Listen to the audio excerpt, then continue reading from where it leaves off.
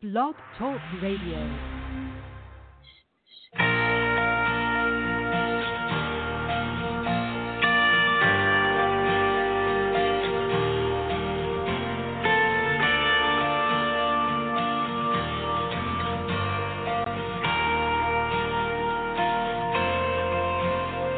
Up to the hill of Calvary, my Savior went courageously, and there he bled and died for me.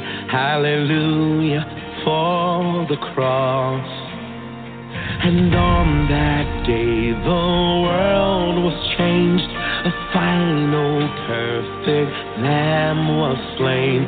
Let earth and heaven now proclaim. Hallelujah for the cross.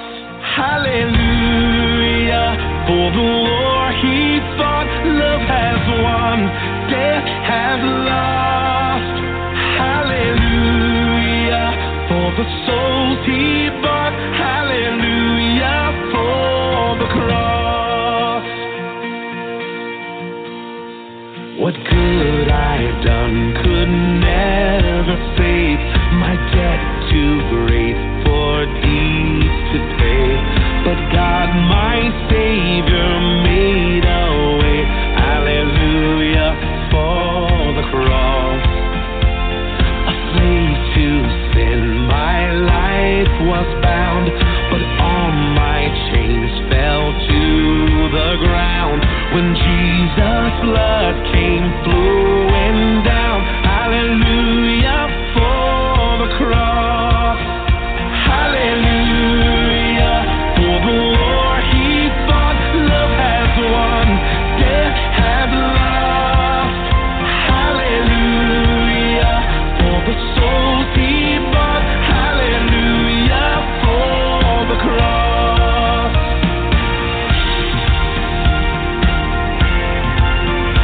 Hallelujah.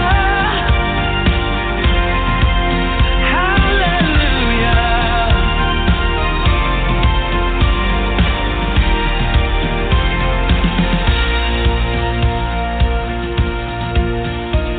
And when I breathe my final breath, I'll have no need to fear that rest. This hope will guide me into death. Hallelujah for the cross. Hallelujah for the war he fought. Love has won, death has lost. Hallelujah for the souls he bought. Hallelujah for the cross. Hallelujah for the war he fought. Love has won, death has lost. Hallelujah for the souls he bought. Hallelujah for the cross. Hallelujah for the cross. Hallelujah for the cross.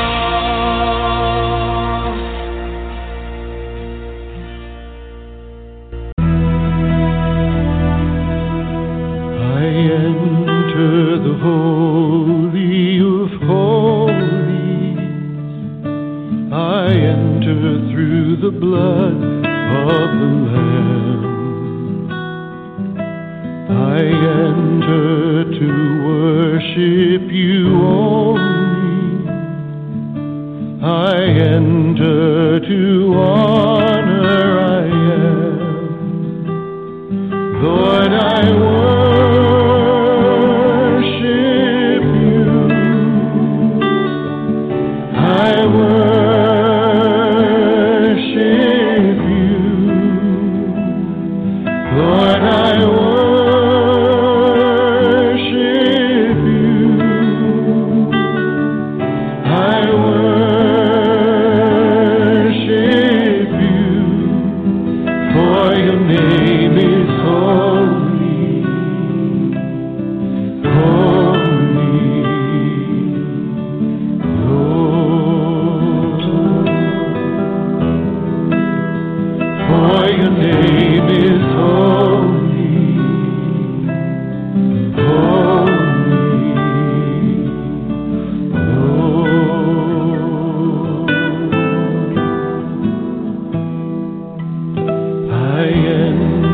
the Holy, Holy. I enter through the blood of the Lamb. I enter to worship you only. I enter to honor I am. Lord, I worship you. I worship you. Lord, I worship you. I worship you. For your name is holy. Holy.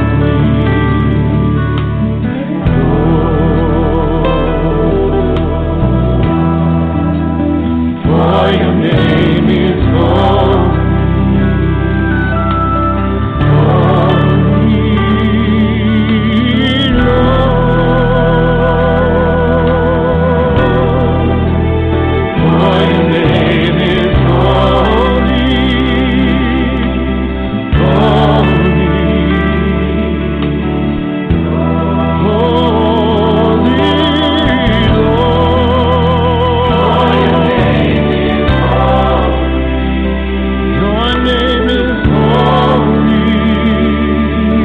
Holy, Lord.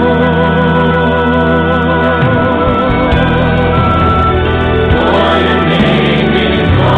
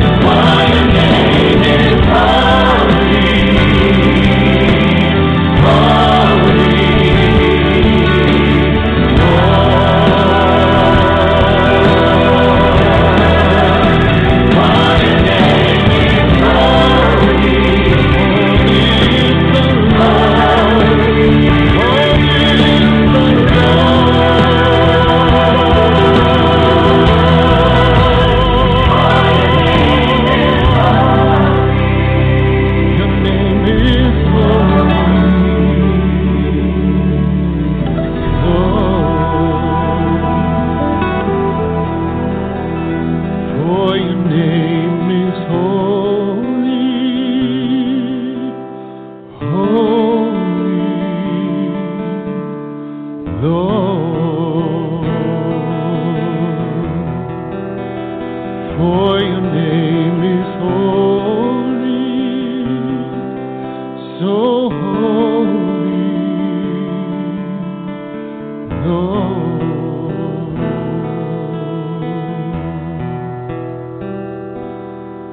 Let the weight of your glory cover us. Let the life of your river flow. Let the truth of your kingdom reign in us. Let the weight of glory, let the weight of your glory fall. Let the weight of your glory fall.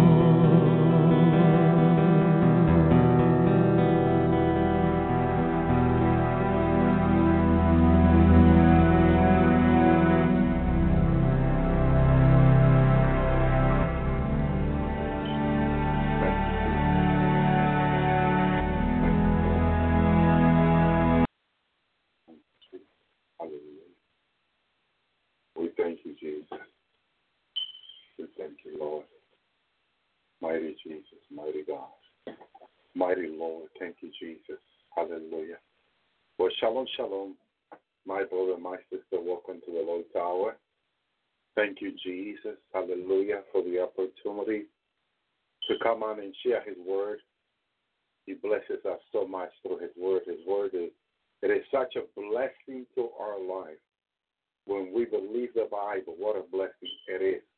Well, this is, hallelujah, the fourth message about the heart, brothers and sisters.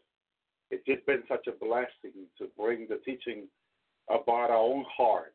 The more we get to know Jesus, the more we get to know ourselves. He is a mirror to our life to help us, hallelujah, know what is pleasing unto God. We need to be ready for the rapture. I don't know, like you, I want to be ready.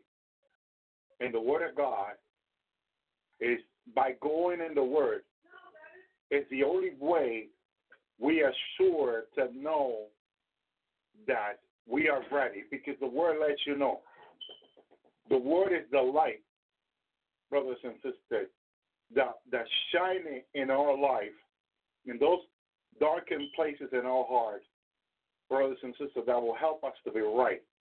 Only the Lord can help us to be right. Remember that, brothers and sisters. He does us through his word. That's why he says to his disciple, turn around and look at his disciple and says, now you're cleansed because of the word I have given you, or I have spoken to you. Very important we know this. Thank you, Lord. Thank you, Jesus. Now, going and continuing with this message of the heart, if you have not followed this teaching, go back to last week's program. Saturday, Sunday, Monday, and Tuesday of last week. Praise the Lord. And God is going to minister to you. Amen. The title of the message tonight is, For thou hast said in thy heart, I will ascend unto heaven. I will extol my throne above the stars of God.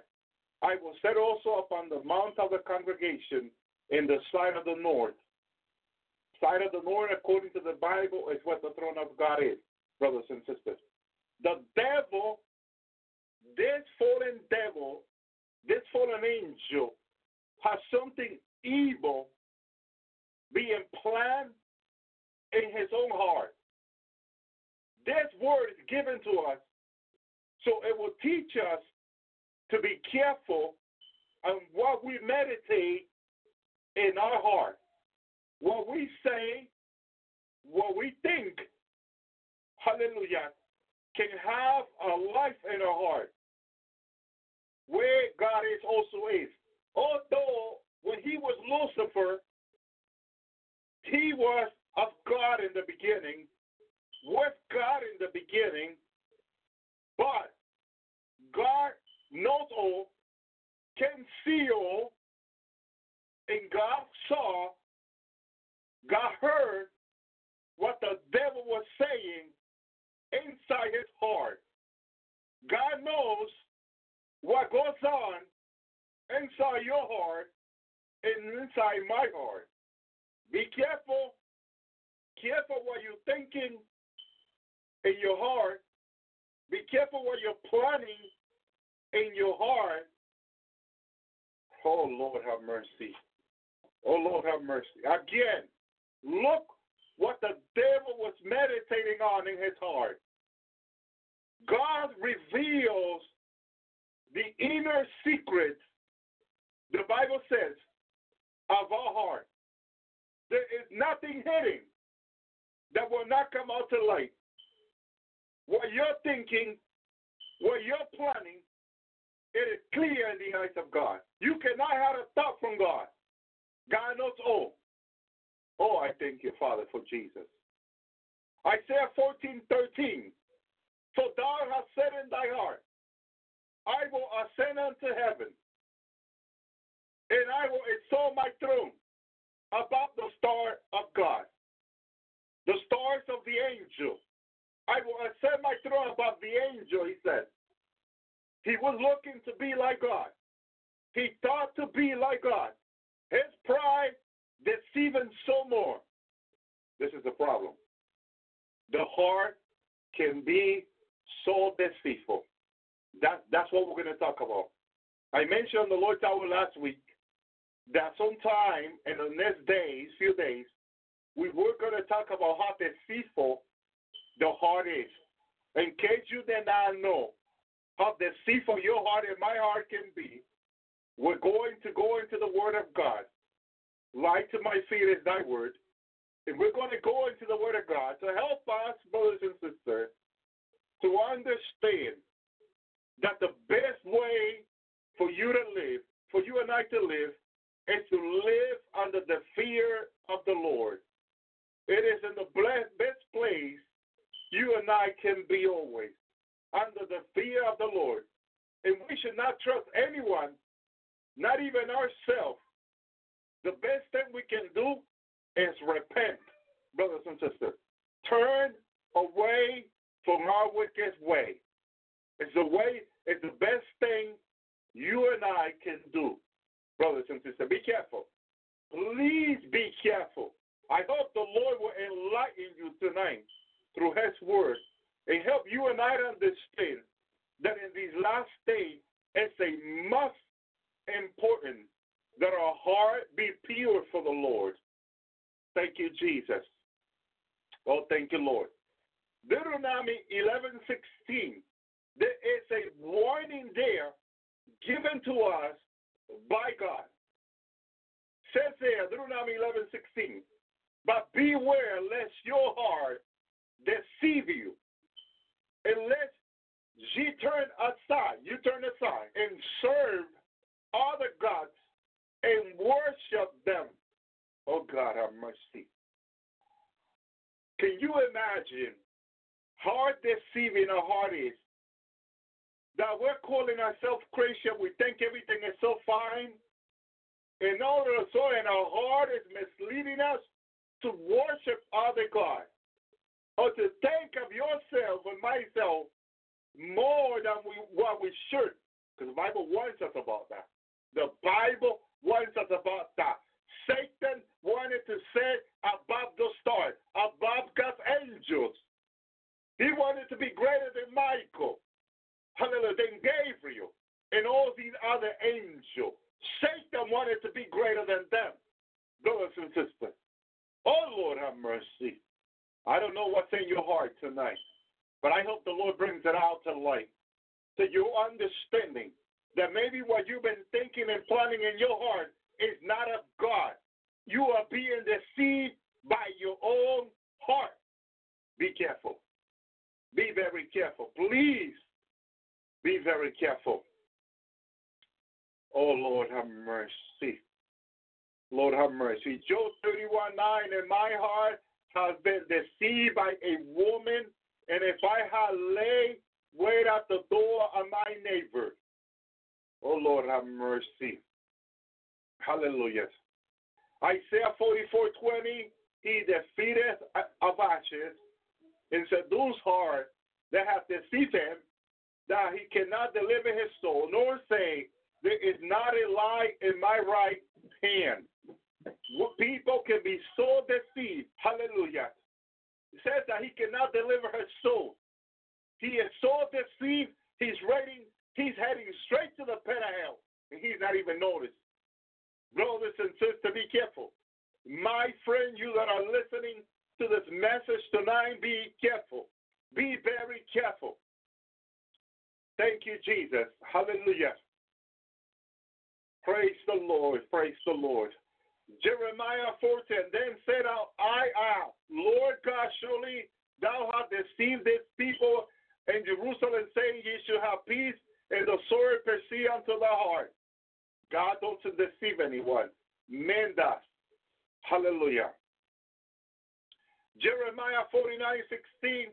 Thy fear, thy pride of thy heart have deceived thee. Thou hast dwelt in the seas of the rock, and keepest the head of the hill, though thou shouldest make thy net as high as the eagle, I will bring thee down from hence, says the Lord. Oh, pride can be so deceitful, and pride is in the heart. Pride can be so deep in the heart. Look what he's thinking. And look what many people are thinking in these last days. They want to be so deep into the rock of the mountain. They want to build, hallelujah, bunkers so secure that they think nothing can penetrate. No matter how much earthquake, how much solar flare comes to the earth, they think they will not be touched. Nothing will harm them. They will be totally protected in the bunkers. They think they have enough food. They will have enough water. There is no way they can be harmed. They are being deceived. They have been deceived. They are deceived in their own pride of their heart. Brothers and sisters, again, Jeremiah 49:16. Thy fear. First of all, they build in these bunkers deep into the rock of the mountain because of the fear, things that are coming. It is all out of fear. And out of the pride of the heart, God said, deceive thee. The pride in people's heart, it is so deep, it is so strong, it has been so much part of them for so many years that God says to them, in the pride of their heart, have deceived thee. They are being deceived. They have been deceived. They don't notice. They don't know how much deceived they are. God have mercy upon their soul. God have mercy upon the soul.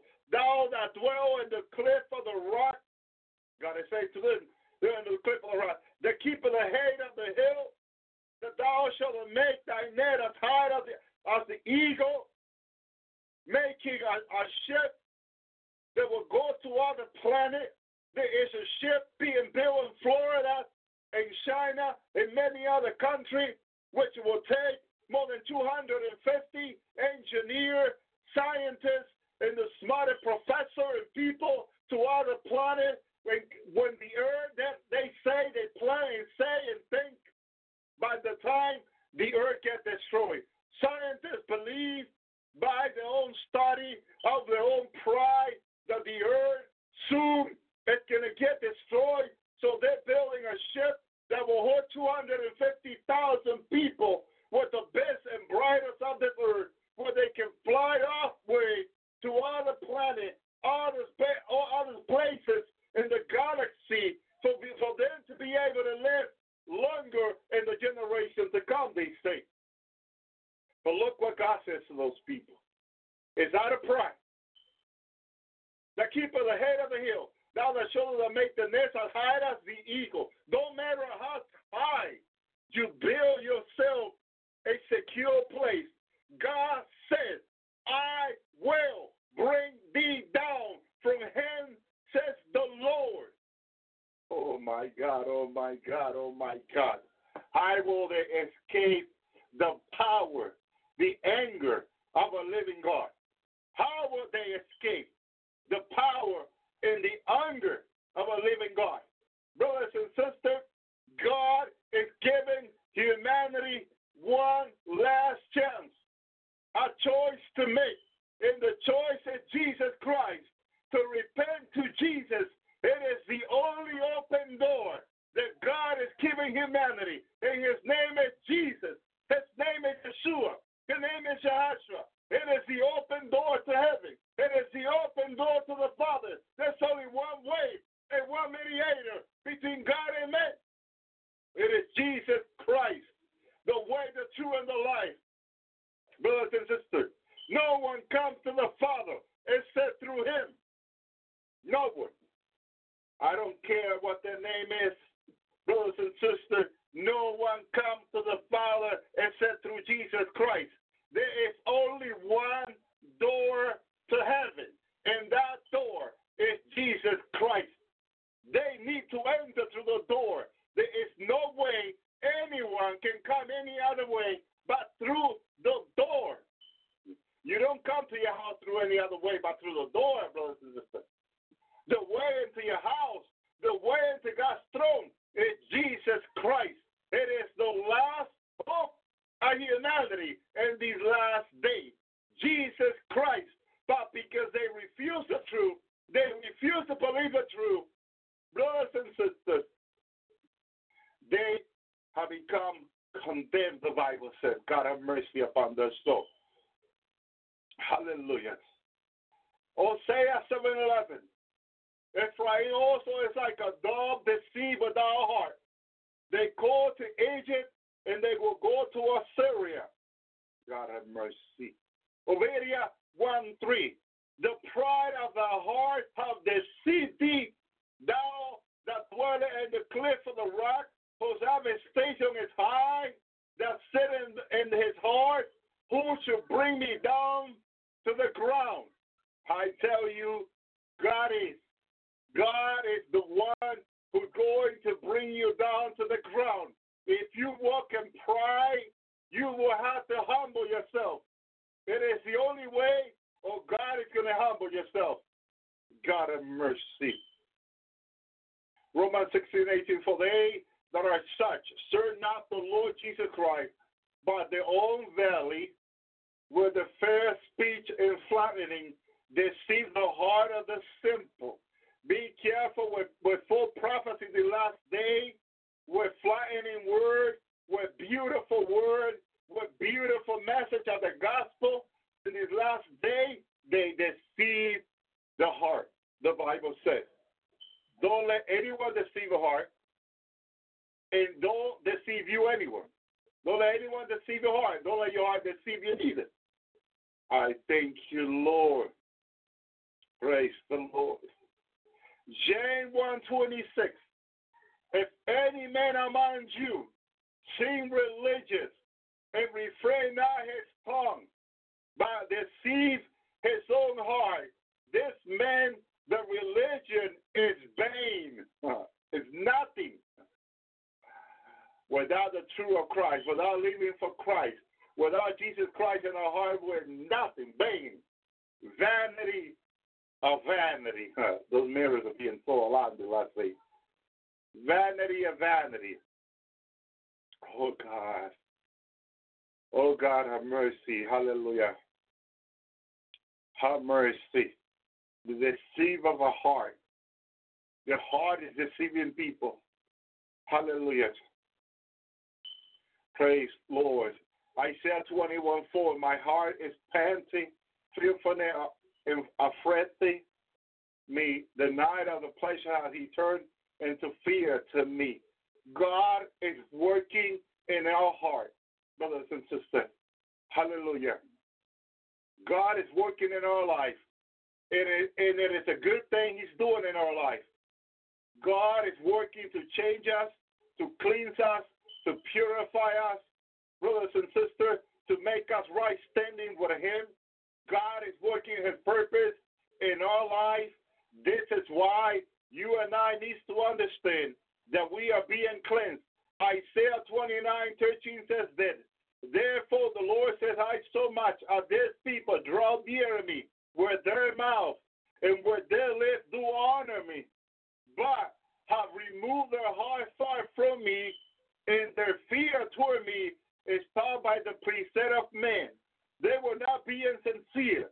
They were doing what they were doing was because they were being told to do it. They did not want to do it. It was not coming out of their heart. This is why, if we chose to serve Jesus, the choosing of this matter to serve the Lord has to be from the heart. If you say that you're going to serve God from your heart, you will truly serve him. But it's only from your lips. If it's not from your heart, you are deceiving yourself, and you're going to walk away one day. You're going to get angry at God, brothers and sisters. But if it's from your heart, no matter what you go through, you will hang on to the Lord because you're serving him from the heart. Thank you, Lord. If it's out of knowledge, hallelujah, or being convinced of someone, it don't work right. It has to be from your heart. Thank you, Lord. Thank you, Lord. Isaiah 30:14. And he should break us, it is the breaking of the pot of vessel that is broken in pieces. He should not spare, so there shall not be found in the bursting of the sharp to take fire from the heart, or to take water thereby out of the pit. God is working in our life. Thank you, Lord. Thank you, Lord. God is working in our life. Isaiah 30:29. He should have a song in the night when the holy solemnity is kept in gladness of the heart, as when one goes with a pipe to come into the mountain of the Lord, to the mighty of Israel. Those that are seeking God want more God, and God is there. God makes itself available for them that wants to have more of Him. Hallelujah. If you want to have more of God, no one can stop you. God wants you to have more of Him, and God made Himself available for you. I thank you, Jesus. God made Himself available for you. That's why when people keep coming to me, I keep turning them to the Lord, because God is always available. I might be busy. I have a family. I have a ministry. I have a lot to do. But God, although He may be busy, He still has time for you, because He can be in all places in all time. I cannot. I certainly cannot. Praise you, Lord. But the Lord can. The Lord can.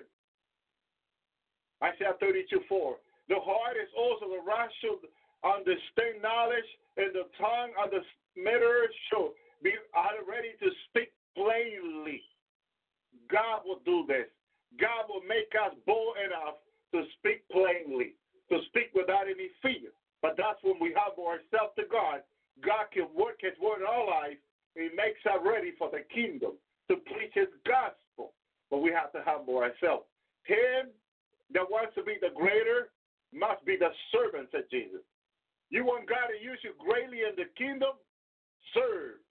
Humble yourself and serve others. If you want to be the greater. That's the only way. That is the teaching of Rabbi Jesus. I thank you, Lord. Isaiah 32:6. For the bad person will speak vehemently, in his heart will work iniquity to practice hypocrisy, and to utter error against the Lord, to make empty the soul of the hungry. He will cause the drink of the thirsty to fail.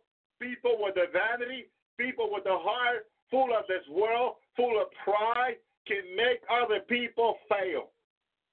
That's why we need to be careful who we follow. Because if you're putting your trust in men, when Psalm 118, verse 8 and 9 said, it is better to trust in the Lord than to trust in man. It is better to trust in the Lord than to trust in princes or in prince. Thank you, Lord. Thank you, Lord. Thank you, Lord. It is better for you and I to trust in the Lord. But if you are trusting in man, he can lead you to fail. That's one of the problems that is happening in a lot of places today.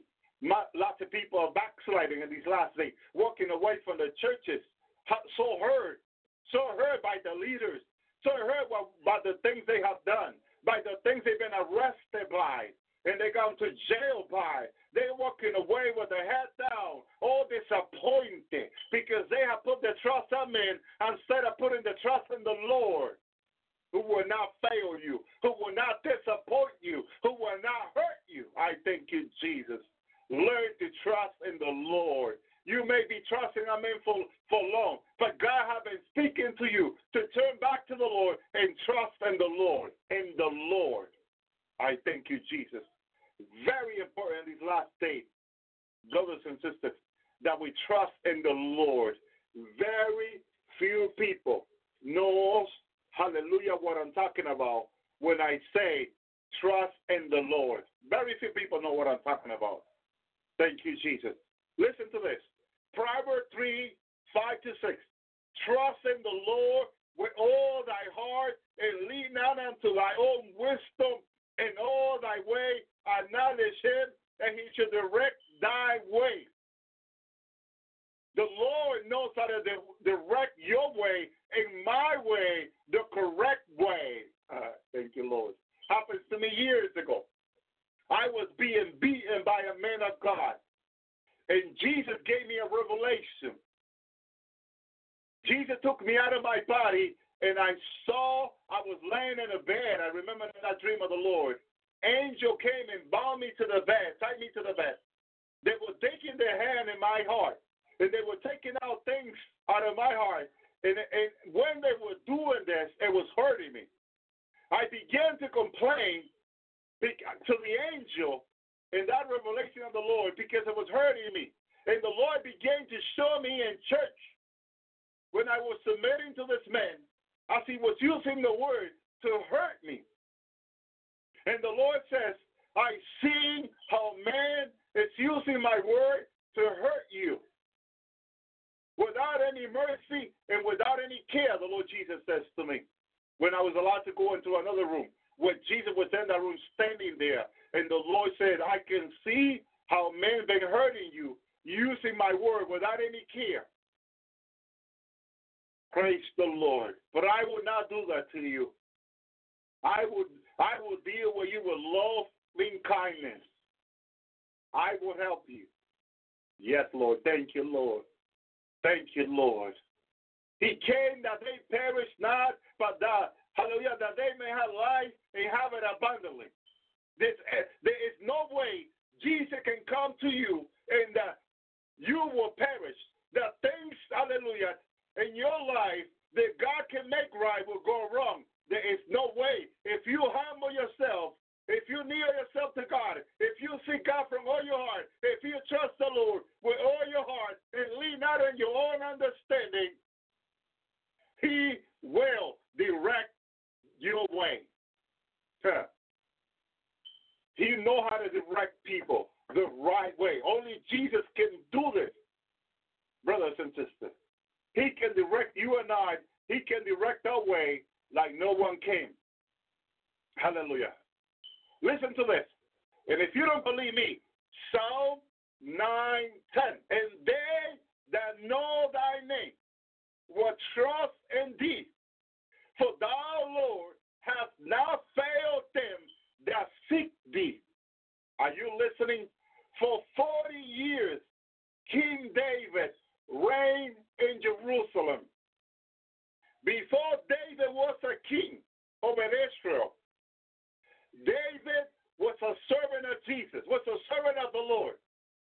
David, as a child, served the Lord. There was never a time when a lion or a bear tried to eat one of David's father's sheep, in which David was in charge, that God abandoned David to the lion or to the, hallelujah, or to the bear. David was able to overcome them in the name of the Lord. The same way he overcame Goliath, the giant Goliath, brothers and sisters. David speaks from his own experience with God, and his own work with God, and his own relationship with God. David gives to you and I the knowledge and experience of God, what he experienced and what he has seen in other people's life. There was never a time over the Jewish people that they were more prospered and more blessed than in the time when King David was anointed king over Israel, over all Judah. Israel, according to the word of God, began to be blessed by God with such abundance. I hear a lot of people talking about the Solomon kingdom. And I tell people, before Solomon saw the blessing of God, he began to see the blessing in his own household. He began to see his blessing through his own father David. David was anointed by God. David had a heart according to God's own heart.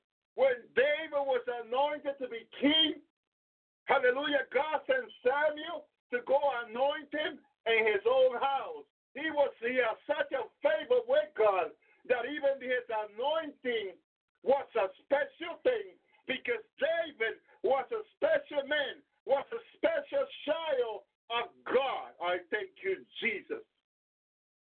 And when you are special, when you have grown in grace with God, God will honor you. If you honor God, God says in his word, I will honor those that honor me. Oh, God is so awesome. So God honored David. He sent Samuel to anoint him as king over all Israel. And Israel began to have peace, began to have blessing through David in abundance like they never had before, brothers and sisters. In the kingdom of David. Oh, I thank you, God, for King David. Thank you, Jesus. Hallelujah. There was not a king over Israel in which God was more pleased than the kingdom of David. Jesus is not come according to Solomon, hallelujah, according to Joshua, according to none of them, not even according to Moses. He comes according to David. Oh, thank you, Lord. Why? Because David was special. David was special before the Lord. David served the Lord. A great example for you and I. And David's going to be king in the millennium again over Israel, his people. God has promised. I thank you, Lord. Oh, I thank you, Lord. I thank you, Lord. Look again what David says from his own experience with God. Psalm 13:5. But I trust in his mercy, in thy mercy. My heart shall rejoice in thy salvation. That is Jesus Christ. I will sing to the Lord because he hath dealt with loving with me. Oh, I thank you, Lord. You see that when God deals with you, God, when the Lord deals with you, he is going to deal with you with with love. Now, when men deal with you, you don't know the outcome because they can be nice to you one day. The next day, they can accuse you of something. They can hurt you. They can come against you. They can steal from you. They can lie to you. You don't know the outcome because men trust in their heart.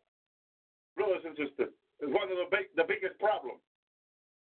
One of the biggest problems is the men on this earth, the majority trust in their heart. Psalm 13:5. But I trust in thy mercy. My heart shall rejoice in thy salvation. I will sing to the Lord because he hath dealt with lovely with me. Oh. Look how the Lord dealt with David.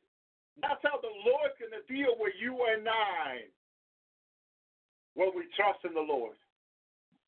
From the heart. It has to be from the heart. If you trust in the Lord from the heart. Listen to this. Psalm 18:2. The Lord is my rock and my fortress.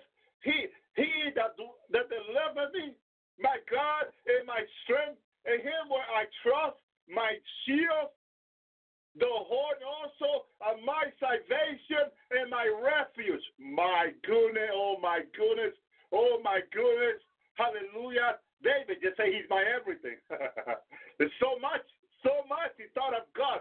The Lord is my rock, my fortress. He delivered me, my God and my strength. In him I will trust, my shield, the horn also of my salvation and my refuge. Do you see the sound of the trumpet there? The horn also of my salvation. For the Lord will descend from heaven with a shout as the trumpet of God. There you go. Hallelujah. I thank you, Lord. I thank you, Lord. I thank you, Lord. We can trust in you, Jesus, because you will never let us down, Lord. That is not you, Jesus. That is not you. Men can let you down, but not the Lord. Not the Lord, not the Lord, not the Lord. I thank you, Lord. Listen to this. Psalm 18:30. The word of God is incorrect. The word of the Lord is tried in the fire. He is shield to all that trust in him. If you had any doubt ever, if you ever had any doubt whether the word of God was good enough for you, let me tell you how the word of God is tried. Thank you, Lord. Listen to it. The word of God is incorrect. There's no correction in the word of the Lord. There's no way you can be deceived by the word of the Lord. By the word of the Lord. No way possible. If you trust in the Lord. Hallelujah. The word of the Lord is tried in the fire. Yeah. If you ever thought that the word of God is good enough for you, let me tell you something about the word of God. It is put through the fire. And I seen the fire of the Lord. Nothing can go through there and come to the other side if it's not pure. Oh, I thank you, Jesus. If it's not genuine, if it's not of God, if it's not made by the Holy Spirit, it cannot make it to the other side. Oh, I thank you, Jesus. I get excited because I seen the fire. I seen the fire of God. Hallelujah. And when I saw it, I went through it. My God, I thought I would be consumed. The fire began to go through me. Anything that was not of God was being consuming me. I got so afraid in that fire that I immediately began seeking to the Lord, to call on the Lord to deliver me. I thought the fire was going to consume me, and it was consuming me. Because our God is all consuming fire. Oh, I thank you, Jesus. His word is not like anything. His word is put through the fire. His follower, his believer, his bride, going to be put to the fire also. Yeah. We're going to be put through the fire. That's why we cannot think much of ourselves, brothers and sisters. Don't think much of yourself. We should not think much of ourselves, because in that day, our work, we're going to be put through the fire. And in order for us to be genuine, if we are not genuine, in other words, if we are not of God, the fire will consume us. I thank you, Lord. We better be genuine. We better serve God from the heart. We better trust the Lord with all of our heart and not lean unto our own understanding. Trust Him and know that our way. Because I'm telling you, when the time to be put through the fire comes, oh man, there were things I wanted to hold on to. When I was being put through the fire, there were things I wanted to hold on to, and I noticed they were being burned, and I tried to stop it, but it became ash and nothing. Oh, God, have mercy on our soul, on our spirit, on our life. Oh, God, have mercy. God, have mercy as you put us through the fire. Oh, God, have mercy. Deliver us, Lord. Deliver us, Lord. Deliver us, Lord, from our own heart, from being deceived. Satan was in heaven. Satan was in heaven. Hallelujah. He probably was hiding from the rest of the angels, but nothing hide from the Lord. Oh, I love the Lord. Look what God says to him in Isaiah 14:13. For thou hast said in thy heart, I will ascend to heaven. Oh, God. He thought he could escape. Hallelujah. He thought, hallelujah, that no one would see him. Hallelujah. I will restore my throne about the star of God. I will set also upon the mount of the congregation in the side of the north. No one else was seeing the devil in his plan, but God, who watches all, who knows all, who hears all, who knows everything, was seeing what the devil was thinking in his heart. He wanted to come above the mountain. Only God says about the mountain. That's the place of the Most High. That is his place. And God doesn't share his glory with anyone. God doesn't share his glory with anyone. Thank you, Lord. We need to trust the Lord. We need to trust the Lord more than ever. Our heart needs to be for God. Satan said in his heart something, hallelujah, that he should have not said. Be careful what you are saying in your heart that is not pleasing to God, that is not of God, that might be against God's people or against God. Be careful. Be careful. Be careful. Hallelujah. No one, after the Lord, was closer than the devil. He was a sheriff. Cherubs are the closest. The Lord is the closest when it comes to cherub and the seraphim. But Satan was there, so close to the Father. But when God saw in his heart what he was thinking, immediately came the rebuke. The rebuke came.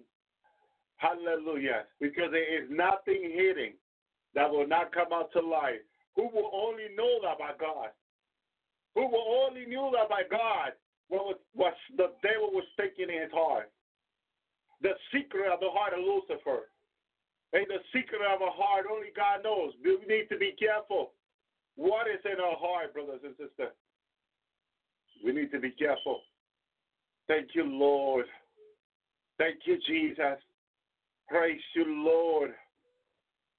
Thank you, Lord. Praise you, Lord. Look what Isaiah said in Isaiah 38:3. And said, remember now, O Lord, I beseech thee, how I have walked before thee in truth. This was one of the kings. Hallelujah, that said this. And with a perfect heart have I done which is good in thy sight. Hezekiah wept sorely. That was King Hezekiah. Oh, I love the King Hezekiah. When I read about Hezekiah, I used to cry. I used to cry so much. The testing with the king of Assyria, which was the devil himself in the flesh, that God allowed Hezekiah to go through. But it was for Hezekiah also to know how much he loved the Lord. A lot of times we have to go through the hard time in our life. It is not that God wants us to fail. You might be thinking, why did God allow me to go through this? Do God wants me to fail? No, it's not that God wants you to fail. It's that God wants to bring out from your heart the love that you have for him. It's not that God doesn't trust you. God is not going to give you more than what you can bear. He's not going to do that to you and I. But God knows what's in your heart. And God wants to bring the hidden things out.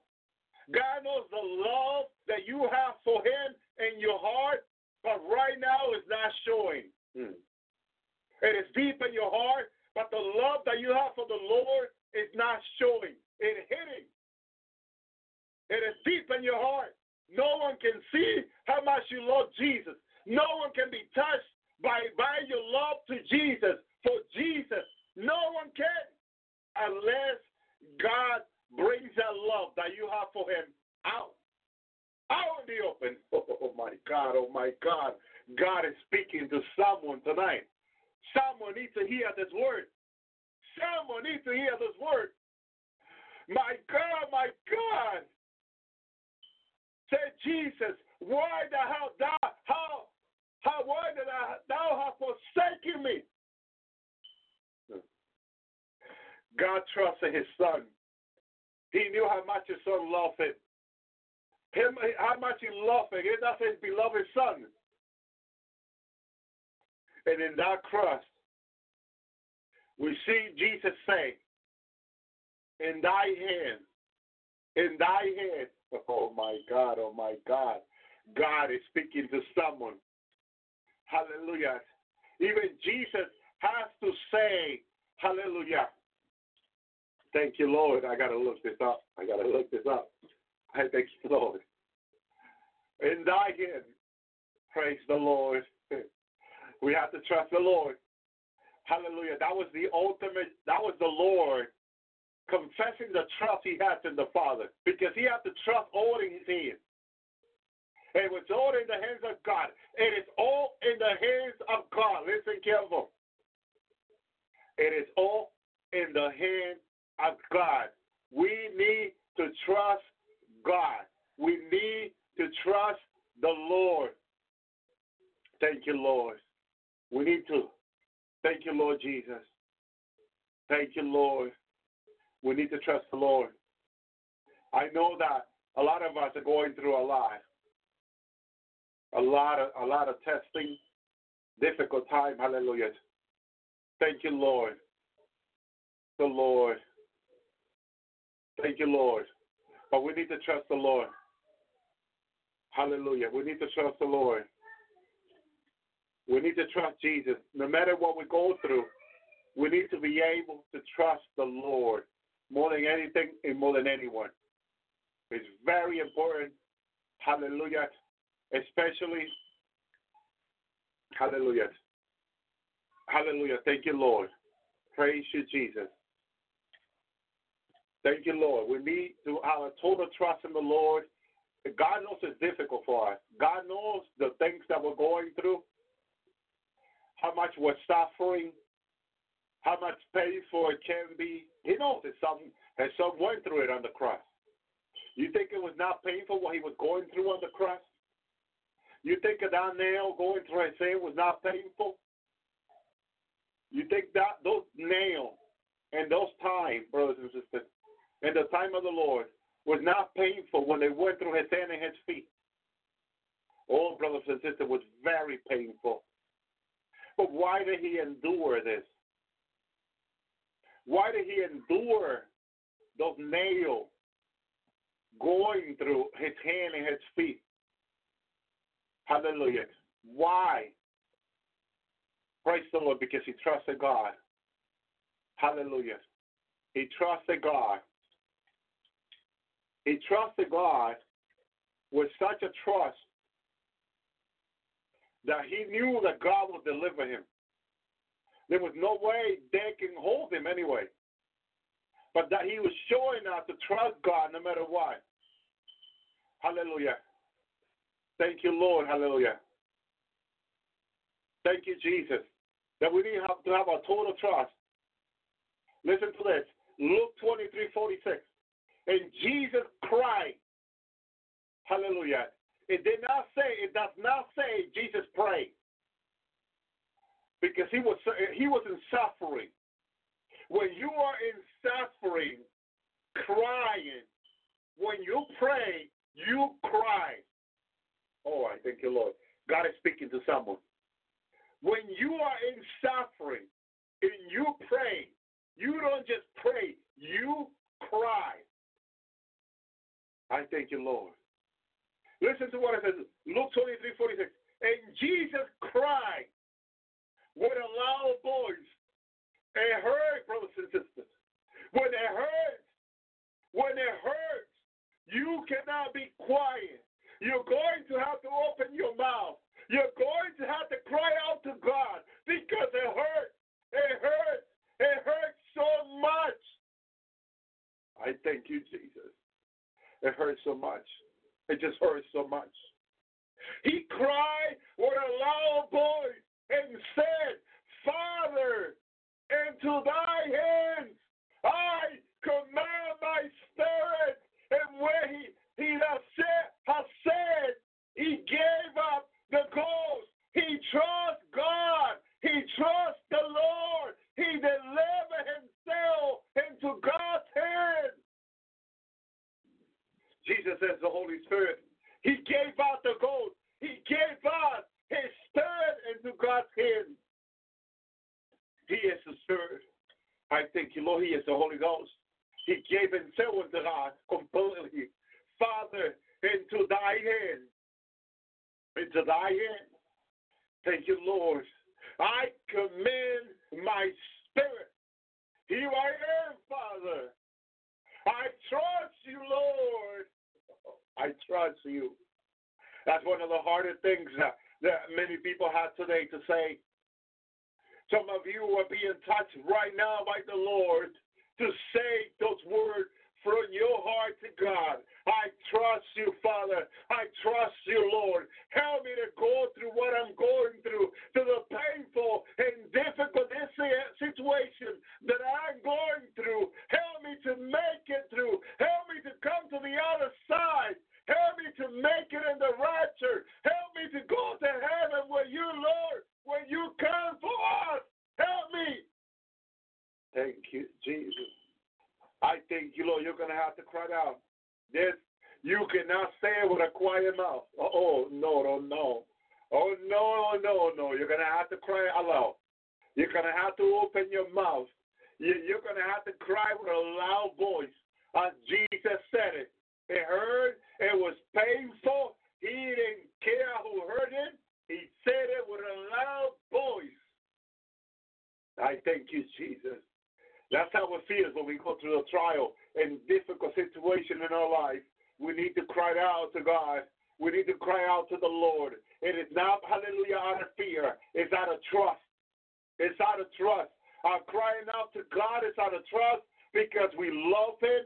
We want to be with Him. We want to come to heaven with Him. We want to dwell with Him forever. So we are crying out because we want more of God and we want to be with God. Lord, touch your people that are going through hard and difficult situations right now. Give them your strength. Give them your anointing. Heal their heart. Heal their life. Help them make it to the other side, Lord. Help them to make it to the other side. In Jesus' name I pray. It is the Lord. There is the Lord helping us. There is the help of the Lord available for us, brothers and sisters. He is here for us. He is here for us. His presence is available for us. I thank you, Jesus. I thank you, Lord. More of God and less of us. More of Him and less of us is what we need in these last days. Thank you, Lord. Praise you, Jesus. Hallelujah. Thank you, Lord. Praise you, God. Praise you, Jesus. The same Spirit that was in Christ is given to us. God said it, hallelujah, hallelujah. In Acts 2:17, it should be in the last days, says God, I will put out of my Spirit upon all flesh. Hallelujah. Look how the Lord says, put out my Spirit. What Spirit? The Spirit He put in God's hand. Now God takes that Spirit, God takes the seed that Jesus planted on the cross, and He gives it out. He takes a seed that is planted in God, and He multiplies that seed. The fruit of that seed produces so much salvation, so much strength, so much help for other people that God sent after the sacrifice of Jesus, hallelujah. It shall be in the last days, says God, I will put out my Spirit upon all flesh. Your sons and your daughters should prophesy. Your young men to see vision, and your old men to dream dreams. God poured Himself on the cross to give us hope, to give us His Spirit unto us, brothers and sisters, so we can be more than overcomer in these last days. Greater is He that is in us than he that is in the world. How do we know it's greater? Because He overcame on the cross. He overcame death, Satan, and all principality on the cross. It's greater, it's greater, it's greater. He that overcame on the cross is greater, and it's in you, and it's in I to overcome. I thank you, Jesus. I thank you, Lord. We got the greater one in us. The greater one is in us to overcome. Thank you, Lord. And then He continues saying, and now my servants, and now my handmaids, I will put out my Spirit in those days, and they shall prophesy. Hallelujah. Hallelujah. Praise you, Lord.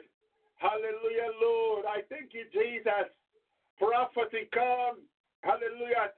Thank you, Lord. That's why Jesus is the beginning and the end of all prophecy, brothers and sisters. He is. Hallelujah. Thank you, Lord. Praise the Lord. Thank you, Lord. God takes what we give Him. You give your heart to the Lord. You give your heart to the Lord. God takes it, brothers and sisters, and He does a wonderful thing for your life. Give your heart to Jesus and trust in the Lord. And, hallelujah. And you will see what God is going to do with what you are giving Him. Your heart, your life is like a seed. You plant it in God. You put it in the hand of God. You trust the Lord until He comes for us. And watch what the God is going to do with you and I. He is going to make us into a glorious bride. Oh, I thank you, Lord. Not just any bride, a glorious one, a one full of His presence. That's a glorious bride. I thank you, Lord. I thank you, Lord. I thank you, Lord. I thank you, Lord. The bride of Jesus is not to be compared to any bride. The bride of Jesus is a glorious bride. Thank you, Lord. Thank you, Lord. Psalm 22:8. He trusted in the Lord. Let him deliver him. Let him save him. See, he love him. Amen for that. Thank you, Lord. Psalm 27:14. Hope in the Lord, be strong, and he shall comfort thy heart, and trust in the Lord. That's what Jesus did at the cross. He trusted in the Father to teach us to trust in God. That's why he did it. Everything Jesus did was to teach us to trust in him, to trust in God, to trust in the Lord. His whole life is a teaching to us. That's why we have to follow his footsteps. Everything he did, we have to do the same. He trusted in God. We need to trust in God also. I thank you, Lord. That's why everything went well with him. That's why he is sitting at the right hand of the Father. Because he trusted in God. You want one day to be close to God, as Jesus close to God. Trust in God with all your heart and do not lean on your own understanding. Thank you, Lord. He will make sure you make it in. God will make sure. Why? Because you're trusting in him. That's why. You're trusting in him. Hallelujah. David said in Psalm 31:6, I have hated them that give themselves to deceitful vanities, for I trust in the Lord.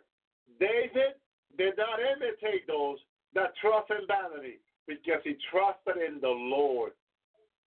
You see the difference? You see the difference when you trust in the Lord?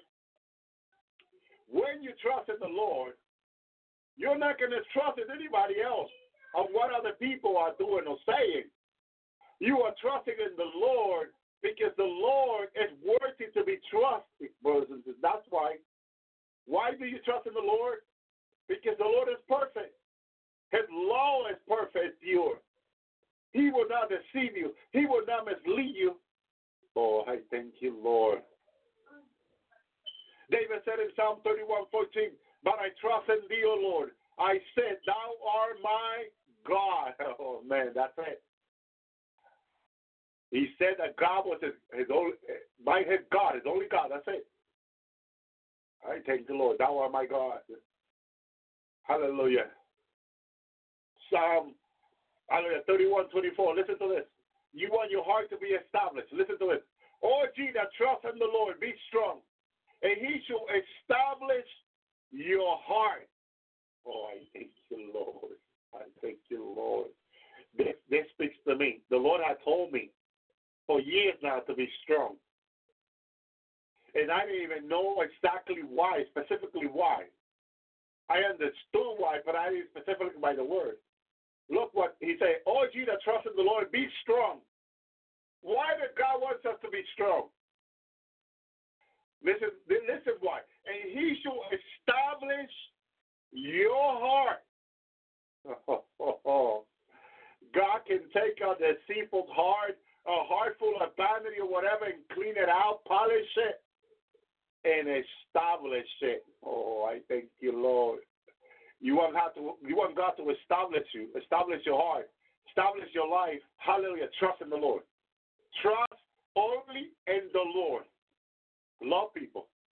Help people. Love them. Pray for them. Do what you can. But only trust in the Lord. The problem with the majority of people on this earth is that almost everyone is trusting a man. And then when they go to church, when they go to these buildings, these meetings, these home buildings, whatever, trusting a man. And when men let them down, they walk away from the gospel. They don't want to hear it no more because they trusted on this woman, they trusted on this man, and they let them down. Oh, God have mercy. So they walk away. They don't want to hear nothing about churches. They'll rebuke you if you say anything. I heard people that say, don't even mention it to me. They don't want you to talk about God around there no more. Because at one time, I had a co-worker that was this way. I could not talk to him about the Lord. And in one occasion, I began to talk to him as I pray for him. And I say, I said to him, if you don't mind me asking, why don't you want to hear about God anymore? Please, and please don't be offended. Only if you want an answer. If you don't want an answer, it's okay. I remained quiet. He remained quiet. And then he said, there was a man of God, a pastor, many years ago, a little over 20 years. I've been married to my wife. 22 years exactly, he says. We trusted him. We trusted him with money and with things. And I believe he said he stole from them, I think it was. And deceived them. He deceived them and stole from them. Lied to them. They were so heartbroken, him and his wife, that they, after that, because this man was so trusted in the community, they didn't want to hear about God anymore, brothers and sisters. And I said, but the Lord did not do that to you. That was men. He said, but he said he was such a great man of God. He preached the gospel, the word all the time. And we trusted him. And he did this to us. The value that we had, he took.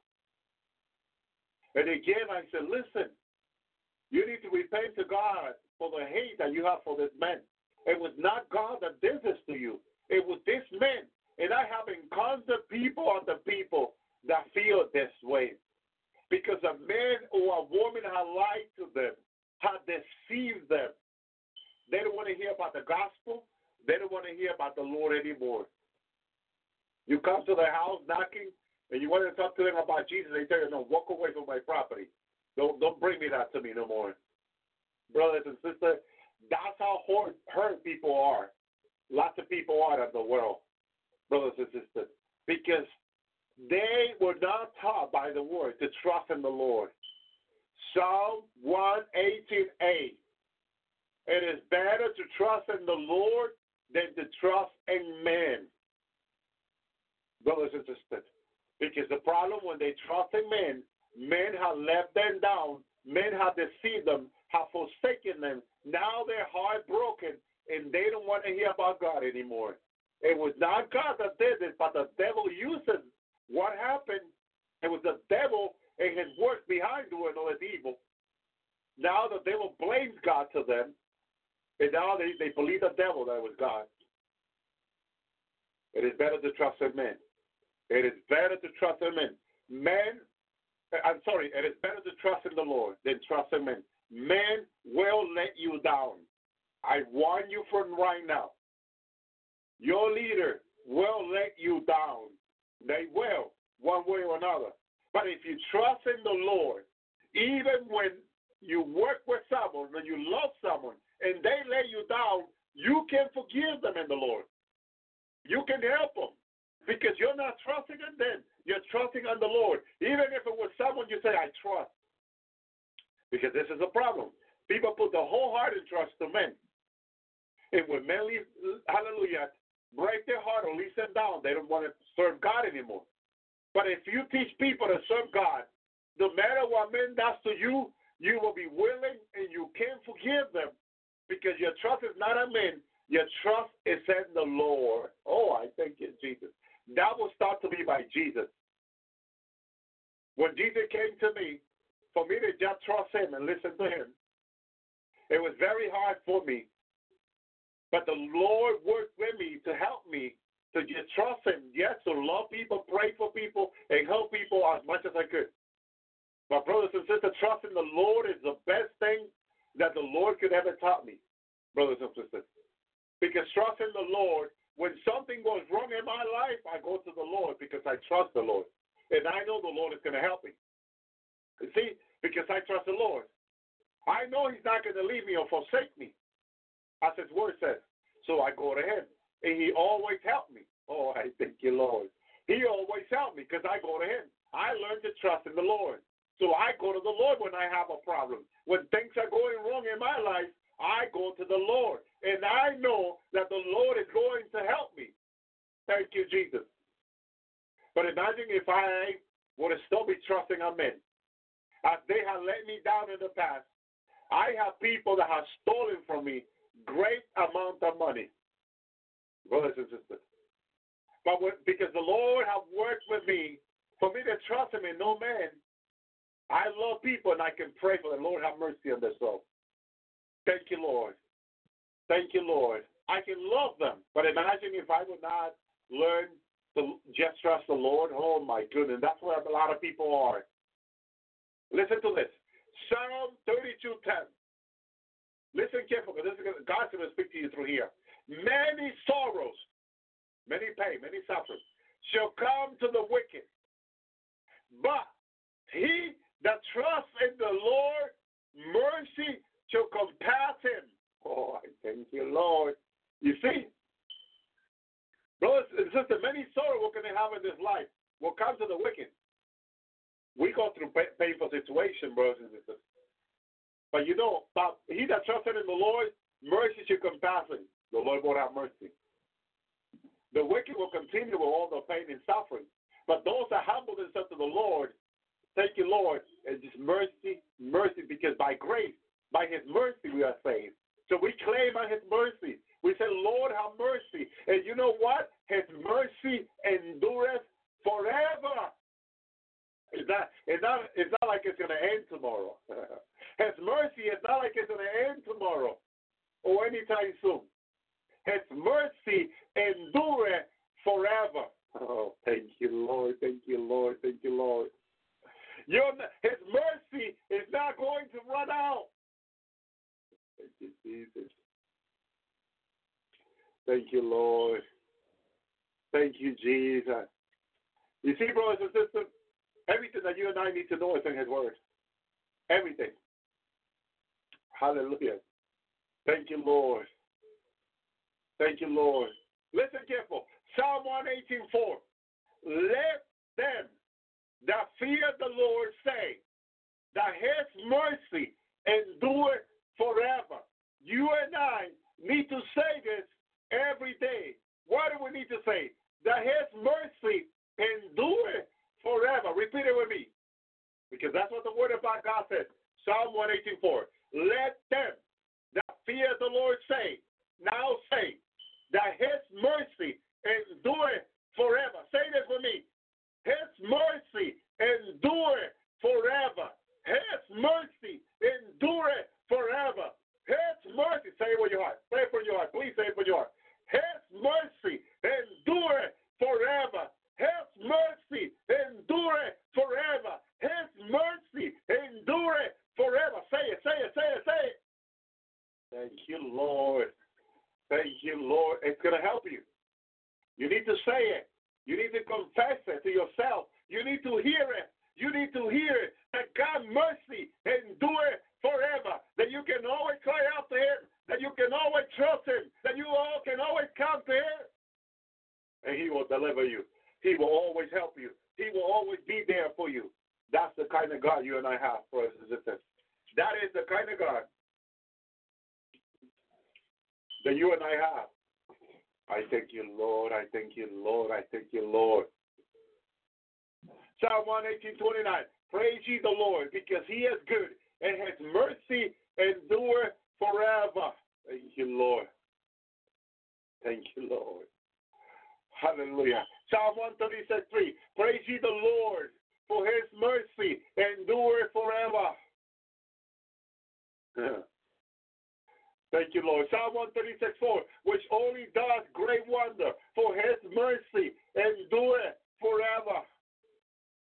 Psalm 136:5, which by his wisdom made the heaven, for his mercy endure forever. I thank you, Lord. Psalm 136:6, which has stretched out the earth upon the waters, for his mercy endure forever. Psalm 136:7, which made great light, for his mercy endure forever.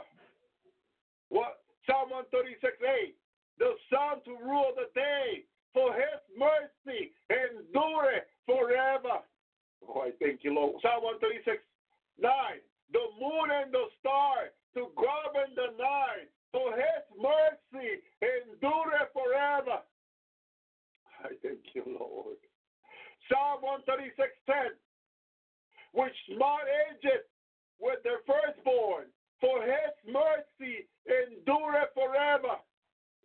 36:11. And brought out Israel from among them, for his mercy endureth forever. Psalm 136:12. With a mighty hand he stretched out his arm, for his mercy endureth forever. Psalm 136:13. Which divided the sea into two parts, for his mercy endureth forever. Oh, I thank you, Lord. Psalm 136:14. And made Israel to pass through the midst of it, for his mercy endureth forever. Thank you, Lord. Psalm 136:15. And overthrew Pharaoh and his host in the Red Sea, for his mercy endureth forever. I thank you, Lord. Psalm 136:16. Which led his people through the wilderness, for his mercy endureth forever. Psalm 136:17. Which smote the great king, for his mercy endureth forever. Psalm 136:18. He slew the mighty king, for his mercy endureth forever. Thank you, Lord. Thank you, Lord. Hallelujah.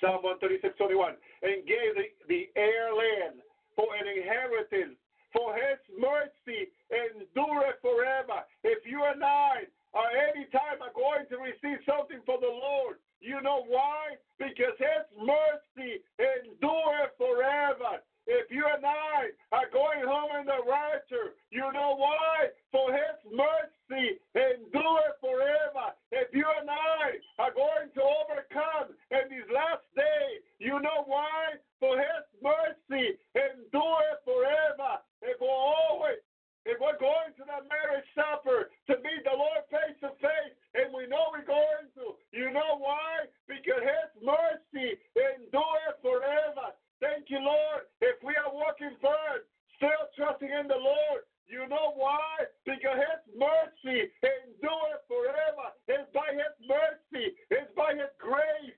Brothers and sisters, thank you, Lord, that we are serving the Lord. It's because he has mercy on us. Because his mercy endureth forever. I thank you, Jesus. Mighty Lord, mighty God. I thank you, Lord, for what you did on the cross. It is because your mercy endureth forever. He gave us his Holy Ghost because his mercy endureth forever. He is with us in these last days. Brothers and sisters, you know why? Because his mercy endureth forever. We're going to be more than overcomer. We are more than overcomer. You know why? Because his mercy endureth forever. I thank you, Jesus. May the Lord bless you. May the Lord keep you. May the Lord make his face shine upon you. Today, we're going to do something a little bit different and have a special prophecy update and as well a communion celebration, one that I've been really looking forward to for quite some time. And we're doing this for a number of reasons, not the least of which is that August promises to be, Lord willing, of course, a very exciting month with all that is happening and all that is planned. I'm hoping you'll kindly allow me to share with you what's coming up in the days and weeks ahead. I think what you'll find is that everything that we're going to talk about today ties in together prophetically and even significantly. But before we do, if you would join with me and let's pray, and we'll ask God's blessing on our time together today. Loving Heavenly Father, will you at this time settle our hearts and by the Holy Spirit focus our attention upon you and you alone and that which you would desire to minister to us today in our time together? Lord, would you disallow any distraction or disturbance or disruption, anything that would keep us from that which you have for us. Lord, will you speak in that still small voice of the Holy Spirit? Please. your servants are listening. For it's in Jesus' name that we pray. Amen. All right. First, I want to answer several questions that we've had both locally here and also from our online church globally as well. Specifically, questions about Amir Sarfati speaking when he's here. We've had a number of people call in from really all over the world asking when he's going to be here and what the times are and so forth. So we're going to answer that. We're also going to answer a number of questions that we've had about the status of our new church building, which again sort of ties in. We continue to be overwhelmed by the generosity and financial support of God's people, and we want to kind of apprise you of what the current status is as it relates to our building. Also, several people asked why Thursday night's teaching wasn't posted on YouTube, and that's because we didn't have a Thursday night teaching to post on YouTube. And the reason we didn't have a Thursday night teaching to post on YouTube is because the SDA church that we rent here had their vacation Bible school, and as such we were not able to use the sanctuary for our midweek Bible study. By the way, this is yet another amongst many reasons as to why I'm so excited to get into our own building for the first time in 12 years since I planted this church, because we can do church anytime we want. All day, every day, if we want. So that answers that question. Actually, I made the decision on Friday to devote the entirety of our time together today talking about what I am so excited about. And we're going to, Lord willing, resume our teaching in 2 Corinthians, through 2 Corinthians expositionally on what will be Sunday, August the 14th. And then we'll also resume our Thursday night teaching through the Old Testament, where we're in 1 Chronicles, and we'll begin that on a week from this Thursday. Also, I made the decision to celebrate communion today instead of next Sunday, because that's when we would usually do it, but Amir's going to be here, and I don't want to take away from his time. We're going to try to maximize his time while he's here. He has given us exclusivity in the sense that he turned down numerous other speaking times at other churches, and he's only going to be here, and I get him all to myself. And I'm going to share him with you. And but anyway, I'll talk about that here in a moment. I'm hoping you'll soon see that everything I'm going to share today, again, is woven together in the fabric of Bible prophecy. Let me also mention this upcoming conference at Calvary Chapel, Honolulu. This is going to be from Friday, August 19th through Sunday, the 21st. I have the privilege of being one of the speakers at this year's conference, and it's very important to understand and note that anyone can attend. It is a pastors, church workers, leaders conference, as it were, but it's open to anybody. But you really need to register online at Calvary Chapel Honolulu's website.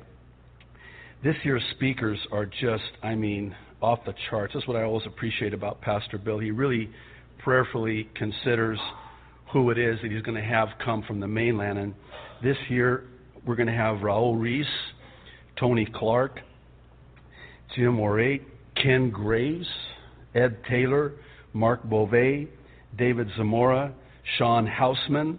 Also locally, we're going to have both Pastor Bill and Bud Stonebreaker, Daryl Skinner, Steve Rex, Steve Santos, these are from the other islands, and then Lloyd Pulley, who is from the East Coast. And actually, we are privileged to have Pastor Lloyd Pulley here on the 21st, Sunday morning, for both of our services speaking. So really looking forward to that. As for Amir's speaking schedule, here's the drill. He will be speaking this Thursday night, 7 o'clock, and then again on Sunday, that's next Sunday, the 7th of August, for both of our morning services. Keep in mind, it's been, well, maybe I should give you a little bit of the backstory here. I have been wanting to get Amir here for years. That all kind of rhymes, doesn't it? For years, I've been trying to get Amir here. And at last year's conference at Calvary Honolulu, I asked Pastor Jack Hibbs about Amir and said, hey, can you put me in contact with Amir because I'd love to have him, come. And so he gave me his number, gave Amir my number. We connected, and that started the process. This is a year ago. So it has taken me a year to get Amir here. That's even better, isn't it? So now, here's the thing. Other than, and in addition to the Thursday night and Sunday morning, this Saturday, and this is very important, it's August 6th at 11 a.m. Hawaii time for the benefit of our online church.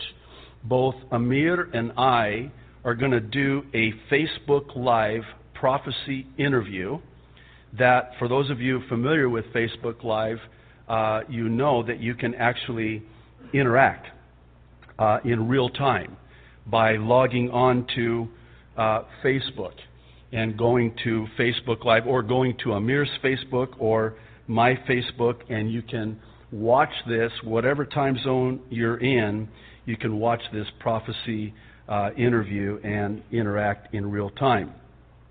I would encourage you to follow Amir on Facebook and Twitter, as I do. He also has a Behold Israel app that you can download, and I would really encourage you to subscribe to his YouTube channel if you haven't already.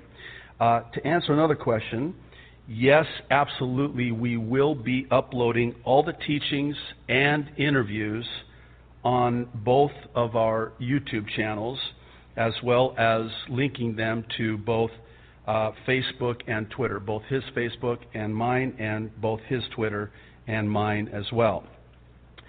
I hope you know that I have put a lot of thought and a lot of prayer into what I want to talk to Amir about. And some of the things that we're going to discuss are as follows.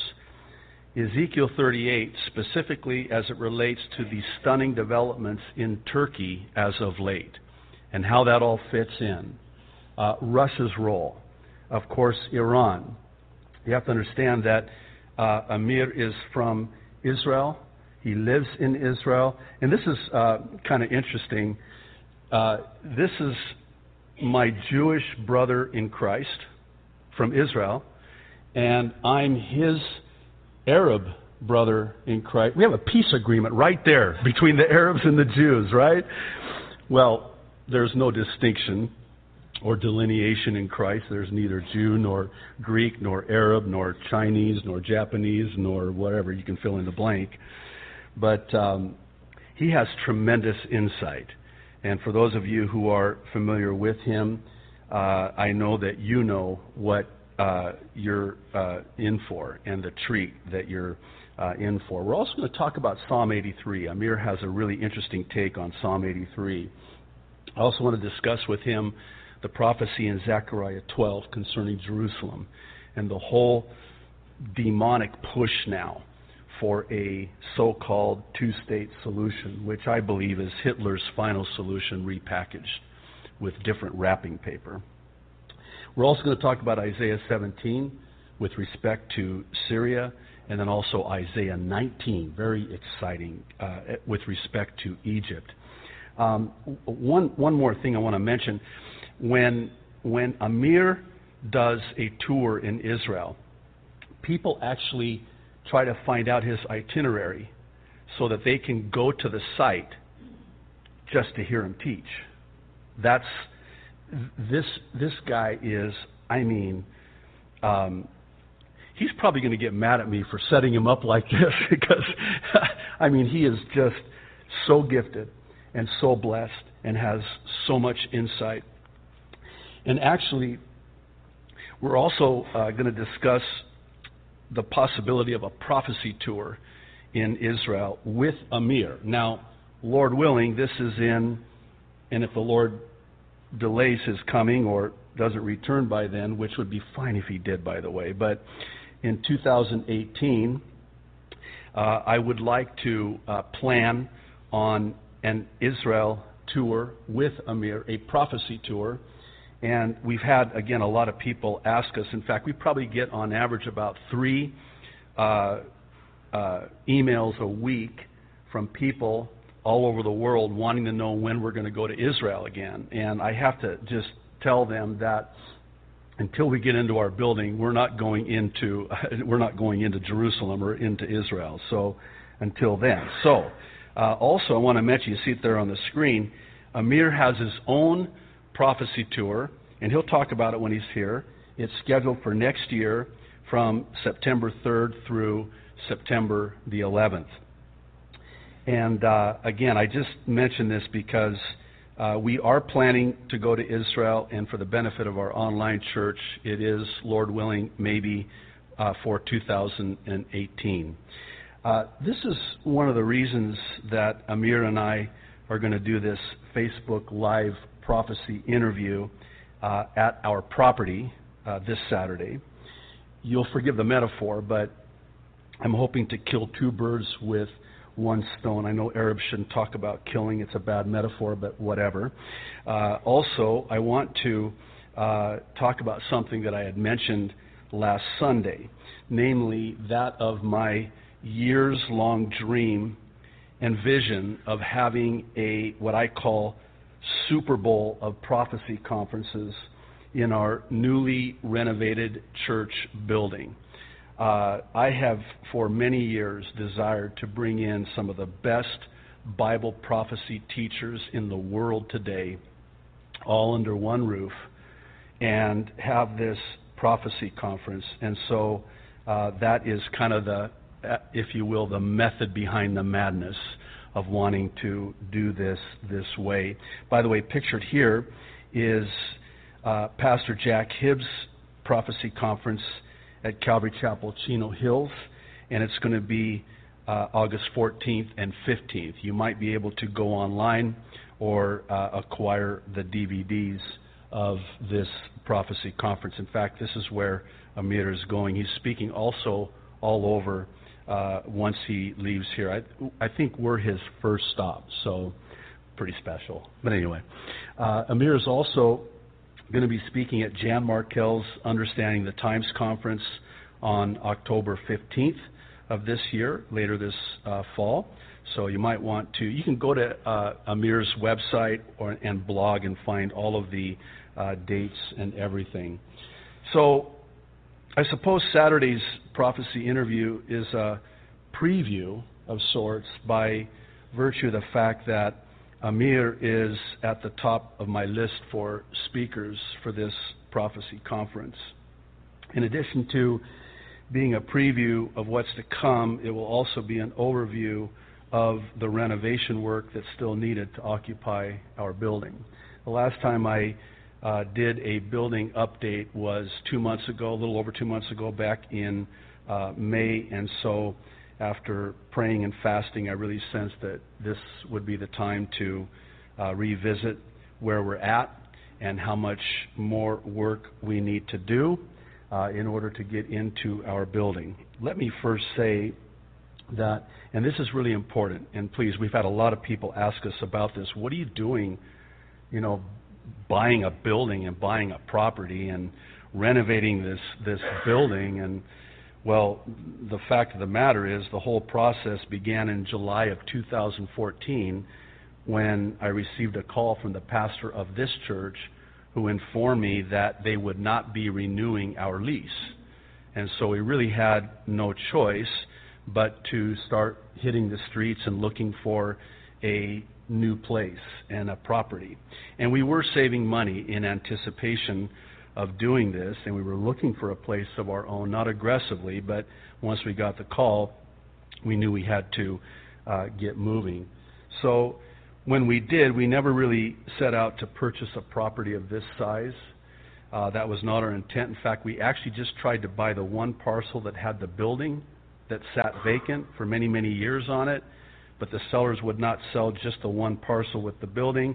It was an all-or-nothing proposition, so we had to buy all 4 parcels. And as the Lord would have it, in December of 2014, we purchased and closed on 3.1 acres of land with a 13,000 square foot 2-story building that we've actually added square footage to. I want to show you a picture just to kind of give you an idea of what the inside of this building looked like at the time that we purchased it. And I only share it because it's important to understand all that we've done up to this point. This was and still is really the only building of its kind on the Windward side. One of the things that I've often thought to myself, especially when I go to the mainland and I see all these shuttered box stores, after I weep bitterly because that doesn't exist here in Hawaii. If I could just pick that thing up and put it over here on the windward side of Oahu, that would be great. I mean, this kind of a property does not exist on the windward side of Oahu, and many had been trying to buy it, but the Lord in His grace enabled us to purchase it for what we believe is for such a time as this. The building was vacant for many, many years, and it was in a state of horrid, and I mean horrid, disrepair. People were living in it. There were drug dealers. There was all kinds of things going on there, and they were inside that building, and it was just virtually uninhabitable. And actually, we bought it as is, where is. We knew what we were getting into. And we also knew, if all of that weren't bad enough, that they had already stolen all of the electrical wire. They had stolen the AC units. They had stolen the plumbing fixtures and everything and anything that had any value. So this was a shell of a building that required an enormous amount of demolition and subsequent renovation. This is what it looks like today. And these are the 2 words that I love, my favorite 2 words, but God. But God. I was thinking about this morning. In fact, I kind of added this part to what I had planned to share with you today. But He did with this building, think about this, He did and is doing with this building what He does with us. I like how one said it. God takes us from the guttermost to the uttermost. And only God can do that kind of a transformation work. And I see this building as sort of an analogy, as it were, as to how it is that this is what God does. I mean, this is our lives before Christ, and this is our lives in Christ. And faithful is He who began that work in us to complete it. Now, that's not to say that we have not had spiritual warfare from the enemy. In fact, I'll take it a step further and say this. The spiritual attack from the enemy has been the likes of which I have never experienced in all of my life, and I've been walking with the Lord for 34 plus years now. We have numerous Sanballats and Tobiahs who are like Nehemiah, attempting to stop this, the Lord's rebuilding work. The enemy does not want us there. He does not want us bringing light into that area. He does not want a church there. And he has unleashed all of the demonic powers and wickedness in high places to do everything to try to thwart this and stop this work. Actually, we've been dealing with this warfare for well nigh 2 years now. It has been brutal. I was sharing with somebody the other day that this is why pastors don't do building projects, by the way, just so you know. There's a reason, right?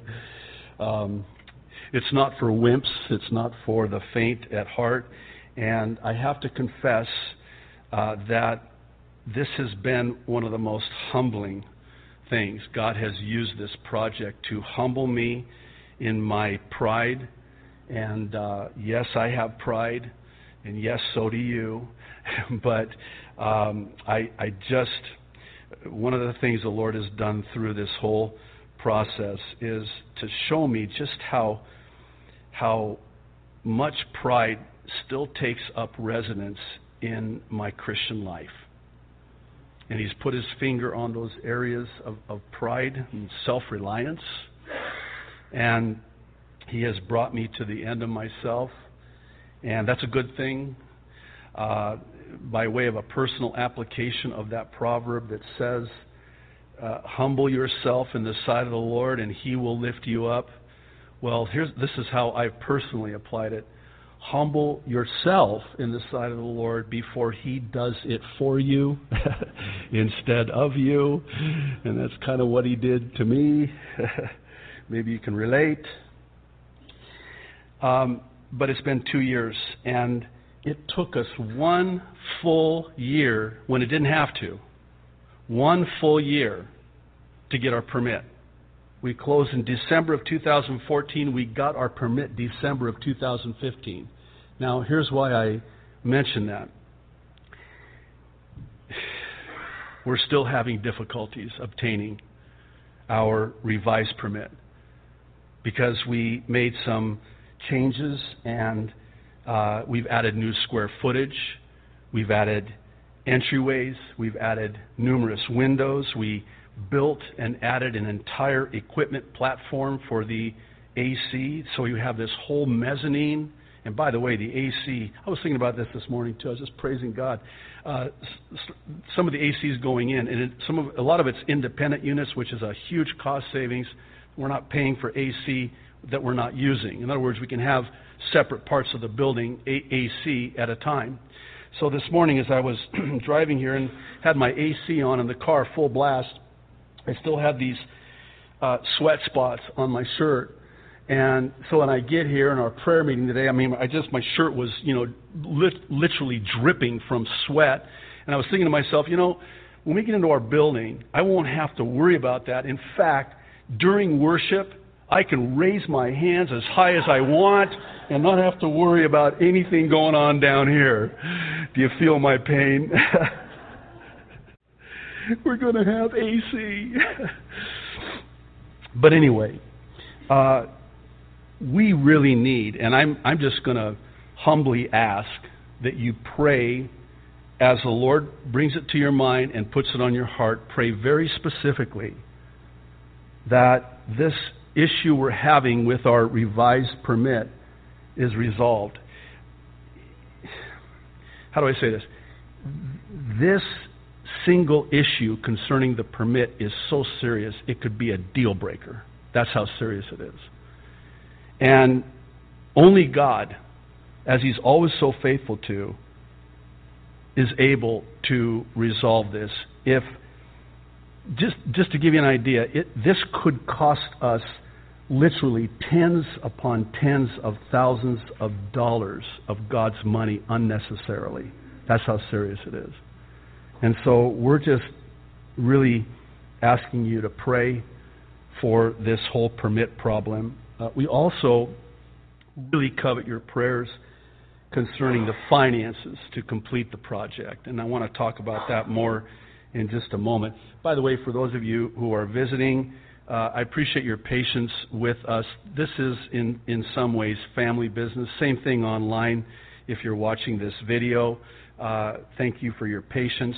I do want to talk about the prophetic significance of all of this, even the prophetic significance of our building. We really need, though, prayer concerning the finances to complete the project. And I want you to know that we're on the home stretch. And this is by the grace of God. The worst is over. The worst is over. we are on the home stretch. And were we to have the funds, and were God to resolve this permit problem, we could, Lord willing, start having our services as early as October, and that is before the elections. And that is important, and I want to explain why. If I could be so candid, this is probably one of the main factors, if not the main factor, in wanting to complete this project by October, prior to the presidential election in November, because I believe, I don't want you to misunderstand me here, but, and I think you would agree with this, anything could happen. Anything could happen not only in November, but certainly anything can happen before November. And that's one of the reasons, the main reasons, why I think God has brought us this far, and with the potential of being in the building as early as October. I'm even more convinced of this after enduring, and I use that word specifically, enduring both the Republican and Democratic national conventions over the last couple of weeks. I shared last week about how my blood pressure was unusually low, so I decided to watch the conventions to get it kind of back up there, and it worked. It really worked. But lest you think I'm being political and even partisan, let me hasten to say that both conventions were very telling prophetically. First, at the Republican convention, we were subjected to what I see as the makings of a one world religion, a new world order. And it was evidenced by, at the Republican National Convention, both a Muslim and a Sikh praying. A Muslim and a Sikh praying. What God are they praying to? What God, pray tell, are the Christians in that convention agreeing in prayer to? To which God are they saying amen to? It was very interesting. I actually had my TVs on when this was all going down. And I watched this Muslim man get up, and he didn't, and this is deliberate, did not use the name Allah. He used the name, the title, God. God. Did not use Allah. And that is very deliberate for what I think would be deemed obvious reasons. And listen, I realize that some could see this as being inconsequential, but I see it otherwise. This is very subtle. This is very subtle. And this was at the Republican convention. Then, to add insult to injury, on the first day of the Democrats' convention, there was no American flag anywhere. Not even one. Oh, excuse me. I'm sorry. There were some American flags outside of the convention hall. Oh, but they weren't flying them. They were burning them. They were burning them. They were burning outside of the Democrats' convention the flag of the United States of America. And inside the hall, one flag, the only flag, is a Palestinian flag. You might remember, I told you my blood pressure would go up, but you might remember in 2012 what they did at the Democratic convention platform. They removed God and Jerusalem from their platform. Oh, September 6th. I actually looked it up before I got here this morning. September 6th, 2012 was the Democrats' National Convention. Go back and see what happened. It was a huge event. They removed God and Israel from their platform. Ooh, big boo-boo, big boo-boo. So no wonder it should come as no surprise that this is a flag that is raised inside the convention hall only to have the U.S. flag burned outside the convention hall.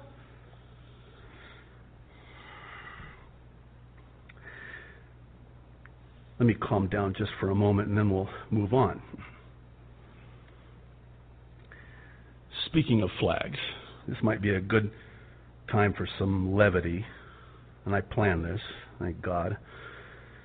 But I happened upon a very humorous quip that I'd like to share with you. It goes like this. I took down my rebel flag, which you cannot buy on eBay anymore, and peeled the NRA sticker off my rear car window.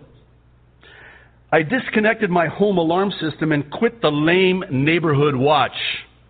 I bought 2 Pakistani flags and put one at each corner of the front yard. Then I purchased the black flag of ISIS, which you can buy on eBay, and ran it up the flagpole. Now, the local police, sheriff, FBI, CIA, NSA, Homeland Security, Secret Service, and other agencies are all watching my house 24/7.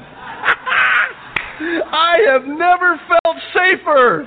And I'm saving $69.95 a month that the alarm company used to charge me. Plus, it gets better. I bought burqas for both my wife and myself. Yeah. To wear when we shop or travel. Everyone moves out of the way. And security can't pat us down. If they say, I'm a male wearing a burqa, I just say, I'm feeling like a woman today. Safe at last. Ain't America great?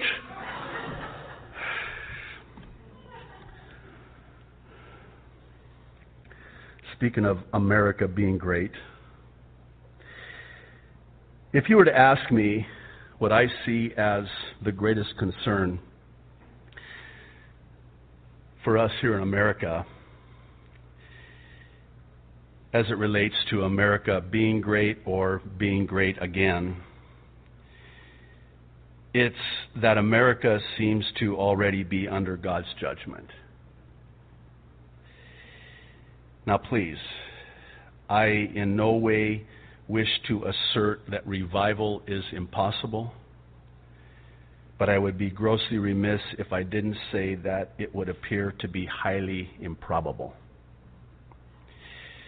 With all due respect to Donald Trump's slogan of Make America Great Again, personally, I just can't get there. From what I read in Scripture, I cannot get there where America is great again. Now think this through with me. Even if it were to happen that Trump is elected president, it doesn't seem probable that America can ever be great again by virtue of America's absence from the pages of Bible prophecy. Now please, I know that there are those who believe that America is in Bible prophecy. Can we just add this to the list of things to agree, to disagree agreeably on? Let's agree to disagree agreeably. It is certainly not a salvation issue. Let's not make it rise to that level. I do not see the United States of America in Bible prophecy. Am I suggesting that Hillary Clinton should be president? Absolutely not. Absolutely not. Ooh, Pastor. Whatever. However, if she were, wouldn't it explain a lot? Wouldn't it explain a lot?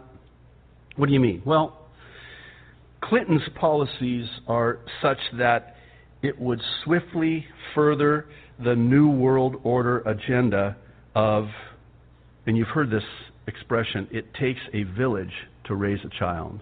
I want to recommend a video documentary. It's called Agenda 2, Masters of Deceit. It's by Curtis Bowers. Many years ago, I recommended Agenda 1, the first Agenda documentary, The Grinding Down of America. Curtis Bowers thoroughly documents this agenda, not conspiracy agenda, big difference, from the beginning of the last century to today, and explains in powerful detail where this all came from and how this all came about. Now, I have to say that if you watch the documentary, it has the propensity to be terrifying. And I would just encourage you to keep one thing in mind, and that is that God has allowed this to happen to this, the once greatest and most blessed nation on the face of the earth. And by the way, I truly believe that we are basking in the glory of the residual blessing of God on this nation. We are enjoying that as we speak, but when the rapture happens, all hell will break loose because the restrainer will be removed. And that's what the Apostle Paul said to the church at Thessalonica. Let me keep moving here. I'm going to tackle this because I get asked this question quite a bit with respect to who's elected president in this year's election. And I just say this: what difference at this point does it make? You'll forgive my sanctified sarcasm, but God is still on the throne.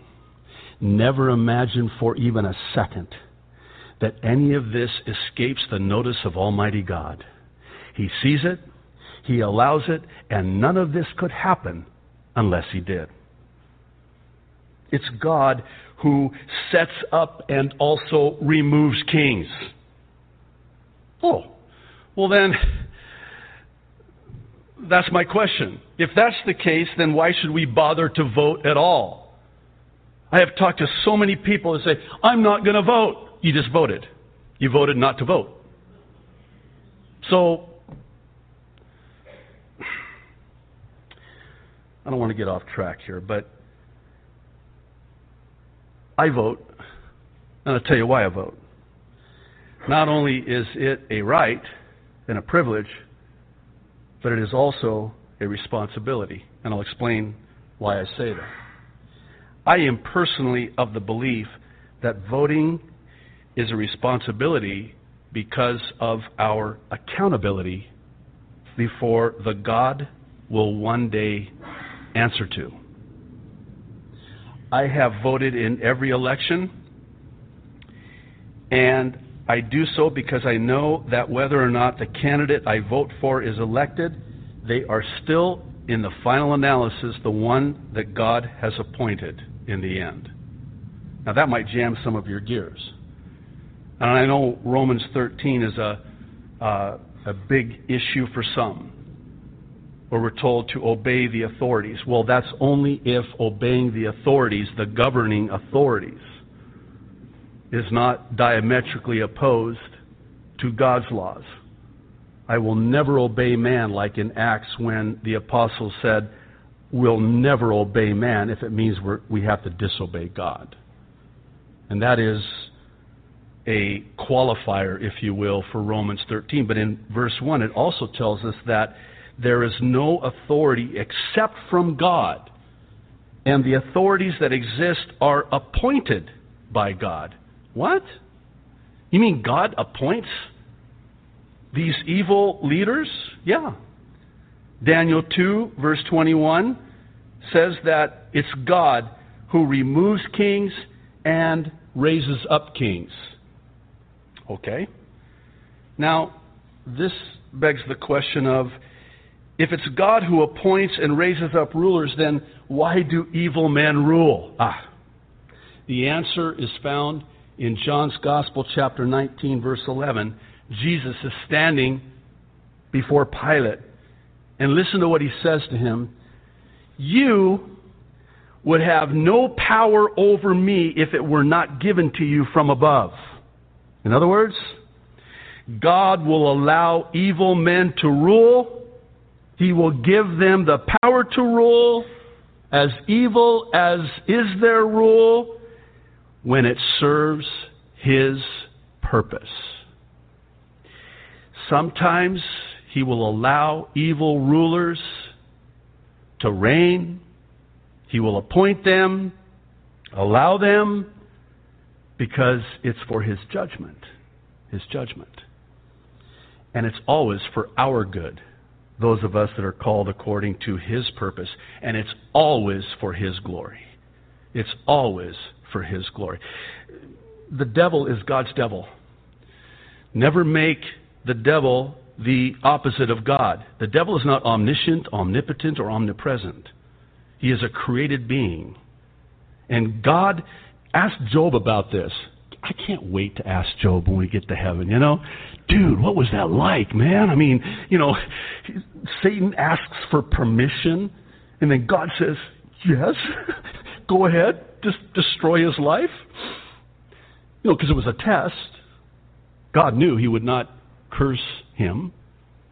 But Satan could not touch even one hair on Job's head unless God allowed it. And God allowed it because in the end it would serve His purpose and be for His glory.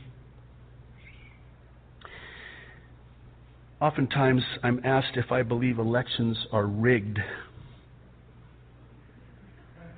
Right? Oh, you've been asked that too. Maybe you think that and believe that.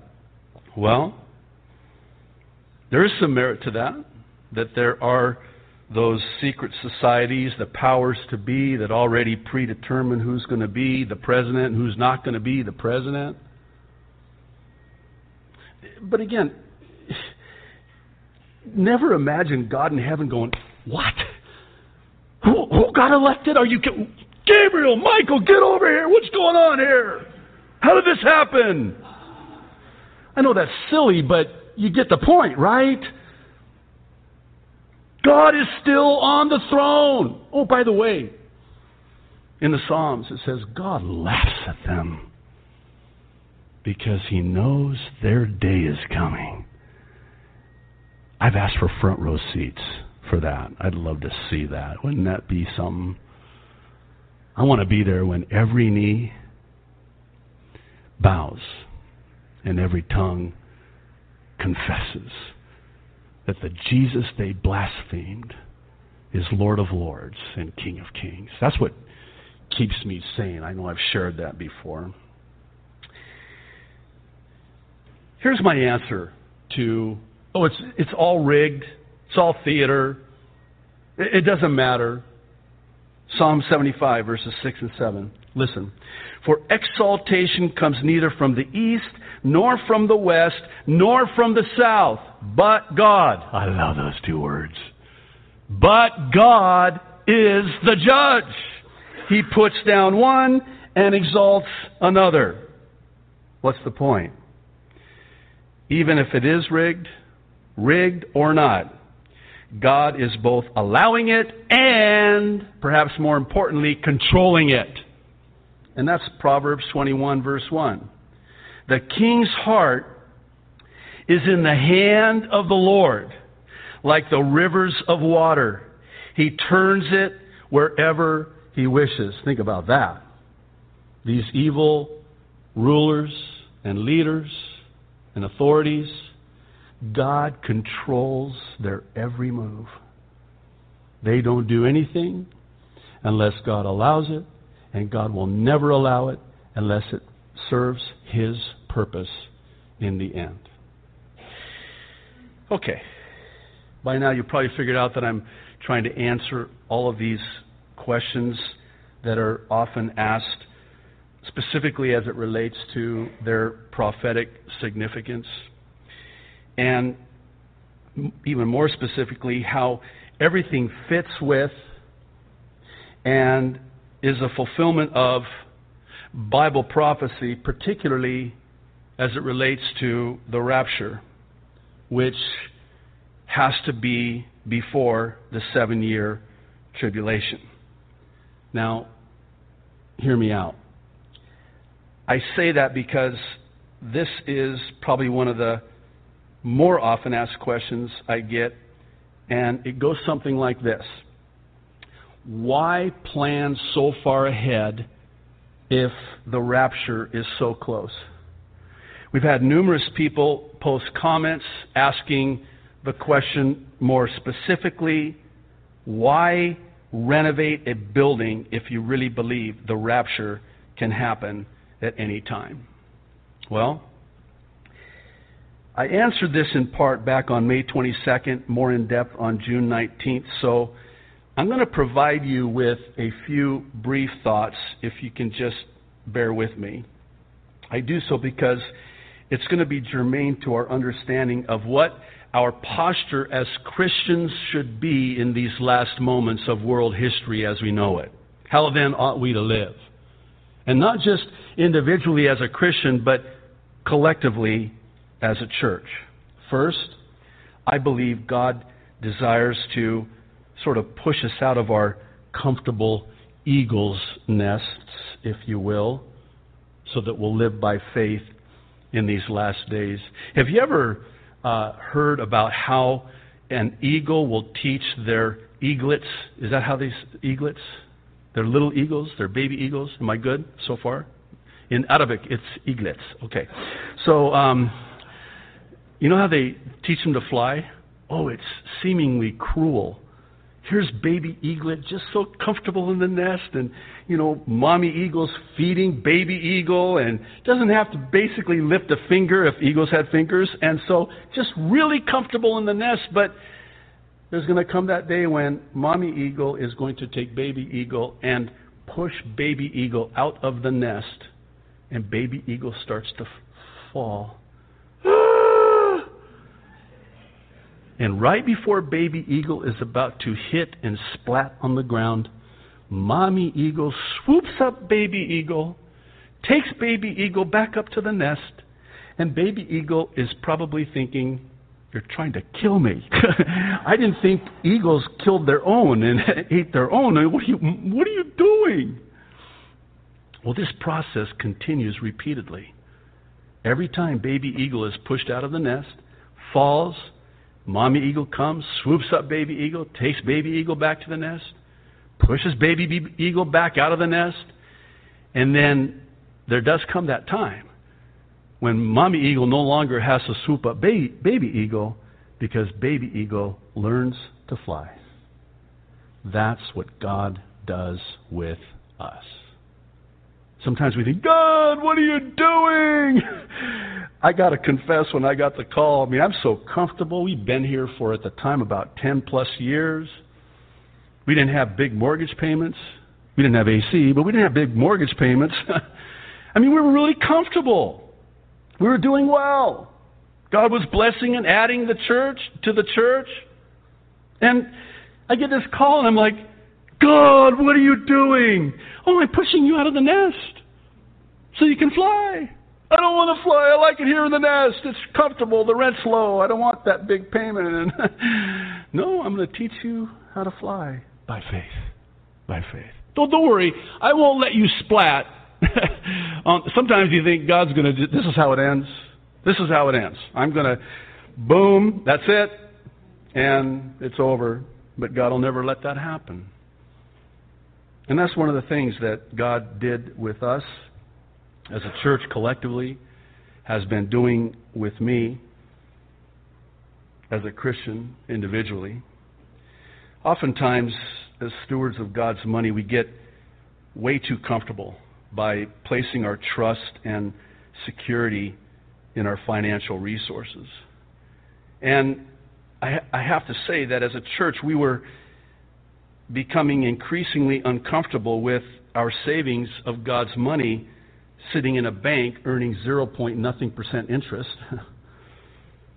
And not only was it doing absolutely nothing to further the kingdom of God, it was also vulnerable to great uncertainty economically. A number of years ago, I mentioned to the board that we really need to consider investing in real property because this money is vulnerable. And the truth of the matter is, savings in a bank account can evaporate overnight were something to happen. And with real property, that's just not the case. And it's for this reason that we saw the acquisition of this property and the subsequent and ongoing renovation of the existing building as a stewardship matter. This was a matter of stewardship.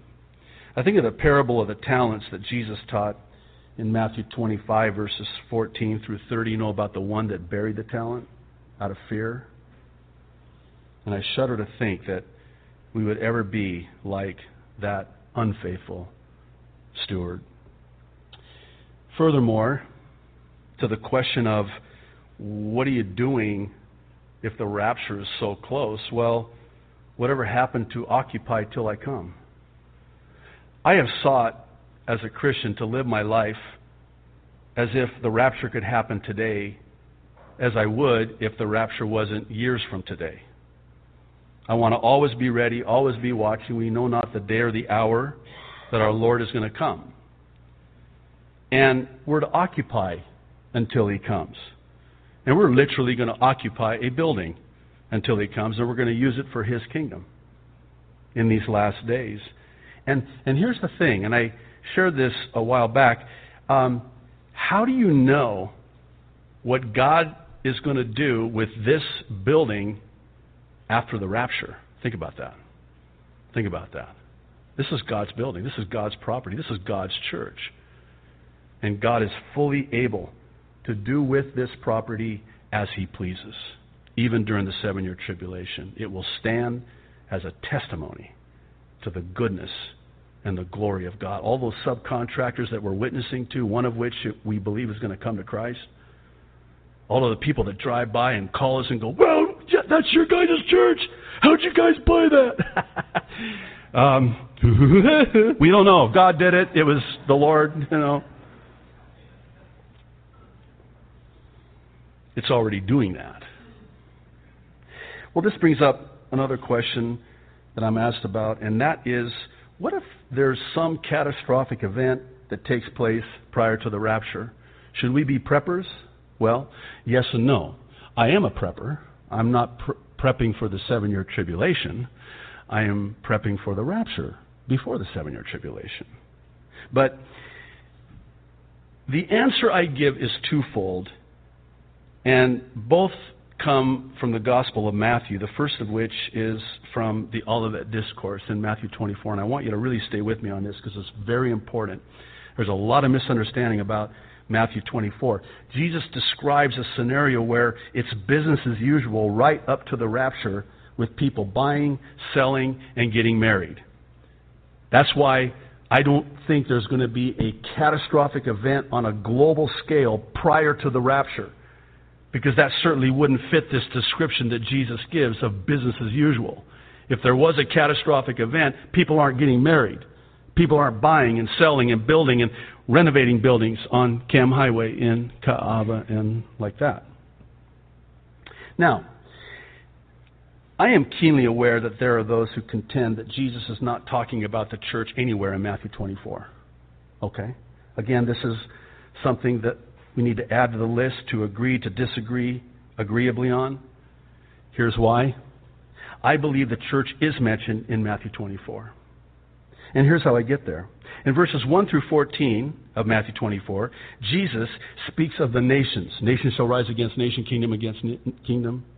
In verses 15 through 36, Jesus speaks of the Jews, talking about their flight from Jerusalem. In verses 37 through 42, though, Jesus speaks of the church. You don't agree? Fine. You want to unsubscribe? Sorry you feel that way. But that's the truth. That's the correct and proper interpretation of Matthew 24. The second reason I believe that there will not be a catastrophic event on a global scale prior to the rapture, and even if there was, that we have nothing to fear, is because of Jesus' Sermon on the Mount in Matthew 6, 19 through 34. This is where Jesus promises that our Heavenly Father will take care of us no matter what. If He takes care of that bird in the air, the flower in the field, how much more will He take care of us? We never are to worry because of our Heavenly Father. This is echoed in Psalm 37, verses 25 and 26. It says, I have been young and now am old, yet I have not seen the righteous forsaken, nor, listen, his descendants begging bread. He is ever merciful and lends, and his descendants are blessed. In other words, as a child of God, as a believer in and follower of Jesus Christ, you have absolutely nothing to worry about. You will never, as His child, ever beg bread. Okay. Simply put, this is what we're doing as a church. And also, this is what we're not doing. And I'll explain what I mean. As a church, we're laying up treasures in heaven where moth, rust, and the government cannot break in and steal. Like Jesus said in Matthew. That's what we are doing. This is what we are not doing, begging. Please hear me, please. And I appreciate your patience with me. I want to just pour out my heart to you. We are never going to beg for money. We know by faith that God will provide. However, while we don't want to beg, we do need to ask. James says, you have not because you ask not. We're not begging, we are asking. And I mentioned at the beginning that we could be in this building by October 1st, which, Lord willing, will be before the November election. And I think you understand why. But do you realize that's only 60 days away? 60 days away. And by the way, it's really hot, and we'll have air conditioning, and soft chairs instead of these hard pews for when your pastor keeps going and going and going. What follows, to borrow a football metaphor, are the goalposts by way of the financial support that we need in order to get into the end zone. As I go through this, I want to, and I'm going to do it quickly, I want to point out the amazing progress that we've made in just the last 2 months since our last update. Actually, even from February, when we really started gaining some momentum. Now, please keep in mind, as you see all of these photos, that by the grace of God, we were able to pay cash out of pocket with funds available on hand without borrowing even a penny. A penny. And we were able to do all of this. And thanks to you, the reason is because of your generosity as God's people who see this as God's church. And again, I want to just parenthetically say, if you're visiting, this is kind of family business. Please, we appreciate your patience. Please pray for us, and I hope you're excited about what the Lord has for us. We've got a beautiful church building that by the grace of God, Lord willing, we're going to be able to occupy until He comes. But I want you to know that the biggest expenses, and I'm talking 6-figure expenses, have already been bought and paid for, which is why we're so close to completing the project. Pictured here is the entirely redesigned front entrance. I am going to show you a couple of before pictures. When we have our grand opening celebration service in our new building, Lord willing, I always preface with Lord willing, because James, I know James really well. I've gotten spanked by James quite a lot. But Lord willing, I cannot wait to show you. They are dramatic. They are traumatic. The before pictures and the after pictures when this is all done. But we've completely redesigned the front with planters, a ramp, 2 ramps, completely new, brand new entrance and seating area. All of that, even the windows are all new. Were never there to begin with. We have completely redone the entire exterior and front entrance with new glass, new doors, new windows, new roof, all new painting of the exterior, and that's just a few, mentioning just a few.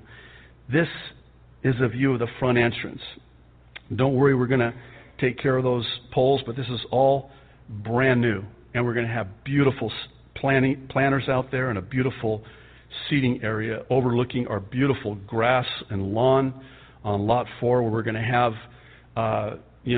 outreaches, and I want to build a conference center, and that's if the Lord really doesn't come back. But this is endless with possibilities. This is a view of the new entrance that we put in. This was just a wall. This is a new glass door to the front seating area. This is looking from inside where the kitchen's going to be at both of the front entrances. And this is also a picture of the main front entrance. Only used to have one door. We redesigned it, moved it out, create more room, less of a bottleneck. We've got two doors there to enter. This is a view of the inside of the sanctuary as of today. This is a beautiful, it's really interesting. I think I mentioned this, but they thought, Noricos, when they built this, that they were building a tourist store for Japanese tourists. What they didn't realize was they were building a church for us. As we got into the demo, we started realizing, oh my goodness, we tore out that ceiling. Well, let me show you this is not photoshopped, okay? This is what it looked like. You almost couldn't breathe in there. It was so horrible. And as we started doing all of the demo work, we started realizing this is a perfect building for a church. You think God kind of knew? God who knows the end from the beginning? But I just want to give you an idea of the scale of the work that's already been done and paid for. No debt. Debt-free. This picture is kind of dramatic. On the left, of course, is what it looked like before. And that's looking at what is now on the right going to be our stage. And look at that ceiling. It's like an amphitheater. It's like one likened it to the Waikiki Shell indoors. It's perfect acoustically and aesthetically. And here's another view of the back of the sanctuary, which we estimate, by the way, that we can seat up to 350 people, which we're not going to need. Initially, I'm asked the question about, are you just going to go back to one service? Well, you have no idea how I would love to go back to one service. But I don't know yet. We're still considering that. This is looking at the stage from the cry room side of the sanctuary, and this is in the opposite direction looking from the stage. And this is at the front of the stage where I'll actually be standing looking back towards the sound booth. This is the inside of the sound booth. I'll move real quickly. Appreciate your patience. This is, ladies, I was telling the ladies in a prayer meeting this morning that I couldn't take just one picture of the huge women's restroom, 12 stalls. So I had to take 3 pictures to get all of it. This is one picture of the women's bathroom. This is the other side of the women's restroom. And this is the other side of the women's restroom. Now, conspicuously absent from my photo lineup are any photos of the men's restroom. That's because it's the outhouse that's outside on the... We have a restroom. There just wasn't any light on in there, and it would have only taken one frame anyway. So there you go, ladies. So this is I'm not a very good photographer, so this is the fellowship hall in the kitchen. It looks narrow. It's not. And the door is blocked off, and we get the new glass door in there. It's just going to brighten it up, kind of like this. This is the upstairs, second floor children's ministry classrooms. And it's all done, painted. All that has to go in now is the ceiling, even the AC. This is on the inside of one of the classrooms. They have to put in they've already started the ceiling. The AC's in, and of course the flooring, and it's done. That's how close we are. That's how close we are. This is the same with the youth rooms. We have basically 2 youth rooms. Man, the youth are going to have it too good. I don't know what we're going to do about that, but we'll figure it out. So beautiful. They have the best view. We cut in 2 windows. They have the best view in the entire building. Ocean view. We've also got the walls painted. The ceiling's going up. This is just to give you an idea of the view they have. I might put my office there. Not sure. We'll see. No, I'm not going to have an office. Actually, my office is going to be the conference room. We're going to maximize the space. So it's going to be an office, conference room, and library all in one. Okay.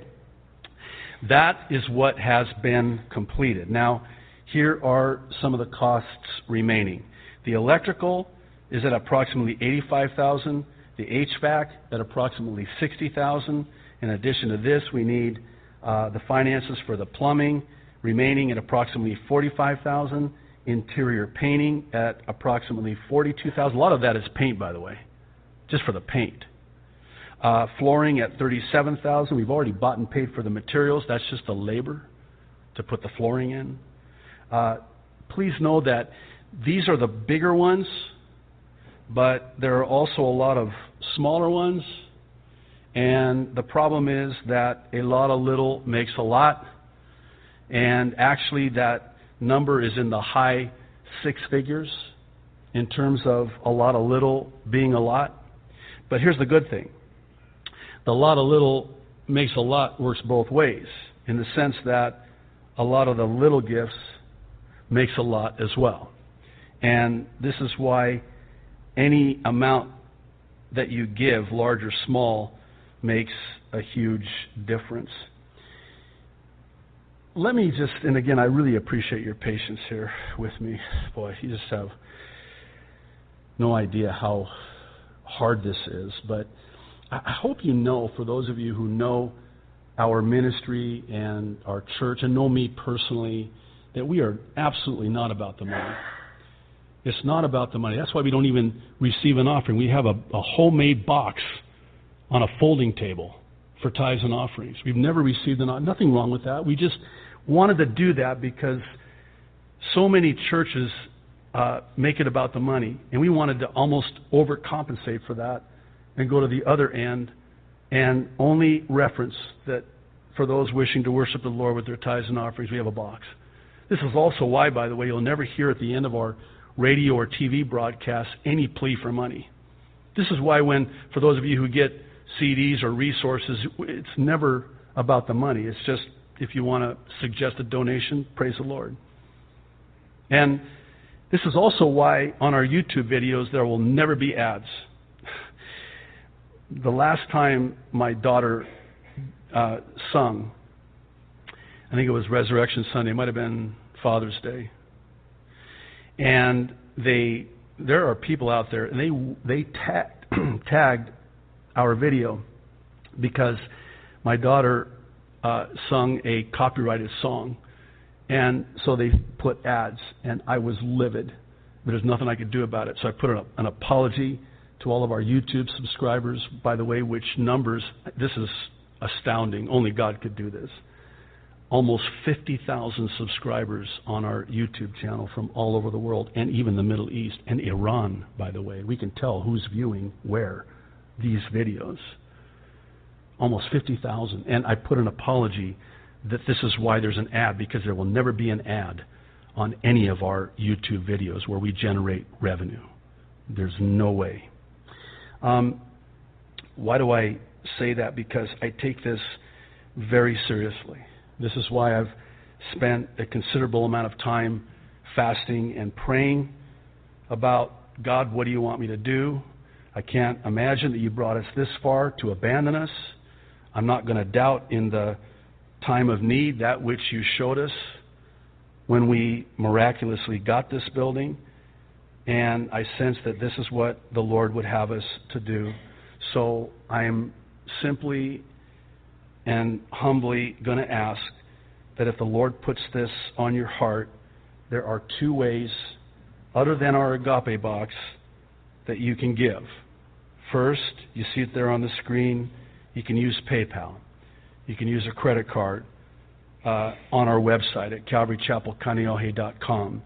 Now, it was brought to our attention that a lot of our online people, maybe some of you locally, don't want to use PayPal. You're boycotting PayPal. I understand. The other option is to send it in by mail to the address on the screen, which is 39 Maloni'u Avenue, Suite 201 in Kailua, not Kaneohe, 96734. Now, let me say lastly that God loves a cheerful giver, right? And please hear me out on this. Unless the Lord has placed the joy of giving in your heart, then please don't give. Let me say that again. Unless the Lord has placed the joy of giving on your heart, don't give, because to do so would be under compulsion. This is what the Apostle Paul wrote to the Corinthian church. I told you we'd get to 2 Corinthians chapter 9, verse 7. He says, each of you should give what you have decided in your heart to give, not reluctantly or under compulsion. Another translation renders it under pressure. And here's why. For God loves a cheerful giver. We cannot, and I know I speak on behalf of the board, the leadership, and the church here, we cannot thank you enough for all that you've already given. And I want to assure you and commit to you that we are being very good stewards of this God's money for this God's church. As I mentioned at the beginning, we're going to celebrate communion today, and if you're able to stay, we would really encourage you to do so. I'm really looking forward to this. I've been wanting to share this for quite some time, and that's why I didn't want to be rushed. And sure enough, that clock is of the devil. Don't look at your watches. Listen, if you have to leave, we understand. But if you're able to stay, we would really encourage you to do so. I want to share with you about the significance of the fifth cup of the Passover Seder. For those of you who have participated in a Jewish Passover Seder, it is phenomenal. You likely know or have heard about this fifth cup, also known as the Elijah cup. In Luke's Gospel, chapter 22, verses 14 through 21, which we're going to read shortly when we partake, Jesus says that he will not drink again of the cup, which is of the fruit of the vine, until the kingdom of God comes. And then he goes on to say that the cup is the new covenant in his blood, which is poured out for us. Now, you probably know where I'm going with this, so I'm going to get right to the point. What is this cup that Jesus is referring to? The cup that Jesus is speaking of is this fifth cup. And oh, by the way, the number 5 is the number of grace. The fifth commandment is the only commandment that has any grace. Honor thy father and thy mother, so that the Lord, may be good to you and extend the years on the land that you liveth. It's the only commandment, the fifth commandment. Oh, by the way, the fifth letter in the Hebrew alphabet, God used and inserted in the fifth place of both Abram and Sarai's name, and changed Abram to Ibrahim and Sarai to Sarah. The fifth letter, the number of grace, changed their names, and the name is the nature. If you ever want to do a study on the number 5 in Scripture, it is powerful. It is powerful. 5, the number of grace. This fifth cup that Jesus himself would drink from in our stead. Where does this come from? Well, the first 4 cups are expressions of redemption by way of the divine declaration found in the book of Exodus, chapter 6, verses 2 through 8. The first is that God declares, I will take you out. Second, I will deliver you. Third, I will redeem you. And fourth, I will acquire you. Those are the first 4 cups that the Jews in the Seder will drink from. But it's this fifth cup that I want to draw your attention to, because it has to do with God's promise of, I will bring you into the land. This is the fifth cup that's filled during the final stage of the Passover Seder, but the Jews do not drink from it because it's poured for and in honor of Elijah, the prophet Elijah. Instead of drinking from this cup, they place it at the center of the table where the children watch it, hoping for a sign that the prophet Elijah has come and sampled from the cup. Now, this is where it gets really interesting, because this fifth cup is filled with the wine of God's wrath. Consider Jeremiah chapter 25, verses 15 through 17. This is what the Lord, the God of Israel, said to me. Take from my hand this cup filled with the wine of my wrath, and make all the nations to whom I send you drink it. When they drink it, they will stagger and go mad because of the sword I will send among them. So I took the cup from the Lord's hand and made all the nations to whom He sent me drink it. That's the cup. The reason it's known as Elijah's cup is because of the prophecy in the book of Malachi, where God says Elijah would return prior to the Messiah and the day of God's wrath. It's in chapter 4, verse 5. See, I will send you the prophet Elijah before that great and dreadful day of the Lord comes.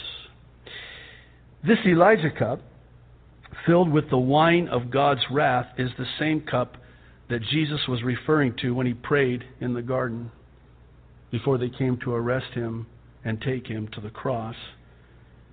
Here's what Jesus prays in reference to this cup in Matthew 26, verse 39 and 42. He, speaking of Jesus, went a little farther and fell on His face and prayed, saying, "O my Father, if it is possible, let this cup pass from me. Nevertheless, not as I will, but as you will." Again, a second time he went away and prayed, saying, "O my Father, if this cup cannot pass away from me unless I drink it, your will be done." Jesus knew from which cup He would drink. It would be the cup filled with the wine of the wrath of God that He alone could drink from by taking upon Him the sin of all mankind. Here's the bottom line. Jesus would drink from this cup of wrath in our stead, and in so doing, He would fulfill the prophecy of the Passover.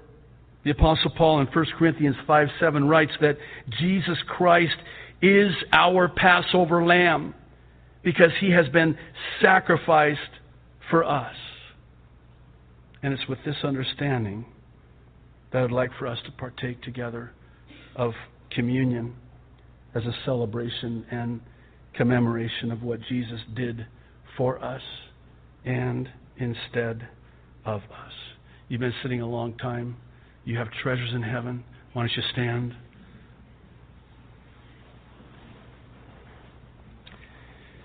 We have 3 tables in the front, one on each side, one in the center. The worship team's going to come up. They're going to lead us in song, and as they do, you can come up, get the elements. They're prepackaged.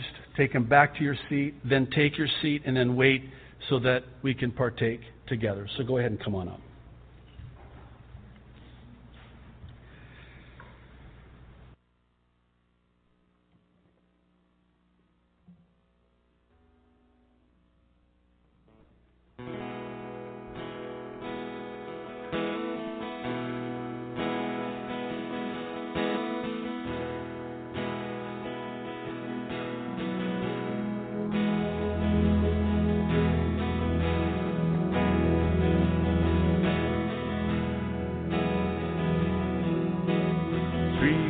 Jesus Christ, my Santa,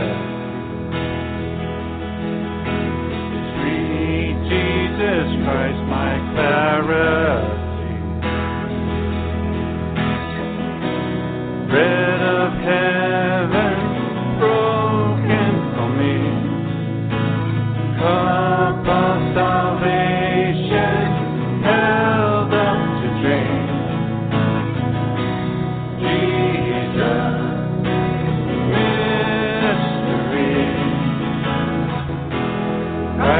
has died and Christ is risen.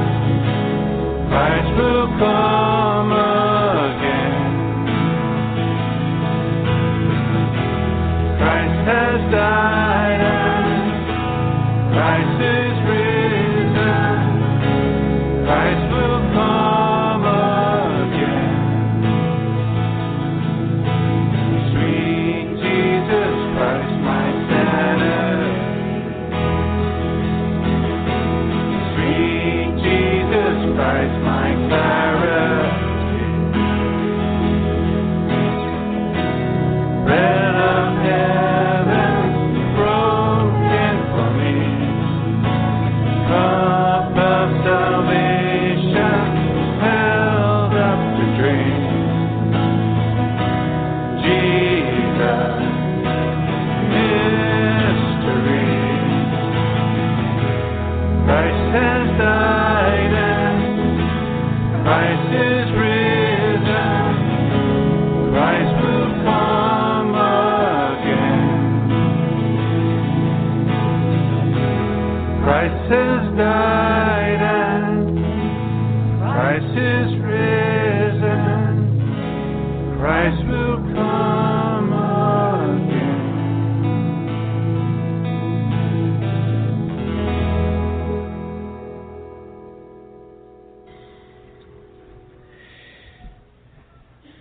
My favorite account of the Last Supper is in Luke's Gospel in chapter 22, verses 14 through 21, because Jesus talks in detail about the significance of this cup. It says, when the hour came, Jesus and his apostles reclined at the table, and he said to them, I have eagerly desired to eat this Passover with you before I suffer. For I tell you, I will not eat it again until it finds fulfillment in the kingdom of God.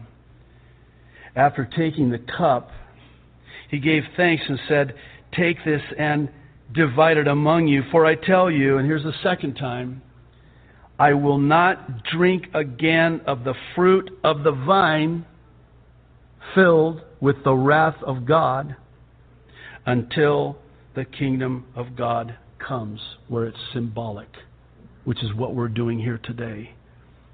In remembrance of Him, drinking from that cup in our stead, breaking that bread in our stead. Interesting, I wish I had time, but the tradition with the Jews, even to this day, with the second piece of the matzah bread, there are three pieces. The second piece, a picture, a type of the second person of the Trinity, Jesus the Christ. And they break it in half. Now it's two. A picture, a type of the nature of Jesus Christ, fully God and fully man. And they hide the one piece, and the children run a race and receive a prize if they find it. This is why, if you're anything like me, you find it so hard to understand why God's people, the Jewish people, don't see it. Their eyes have blinders until that time comes. But it is so heartbreaking. And the Jews are jealous of our relationship with their God, by the way. This is what Paul talks about in Romans. We provoke them to jealousy. We know the God that they only serve with ritual and rote.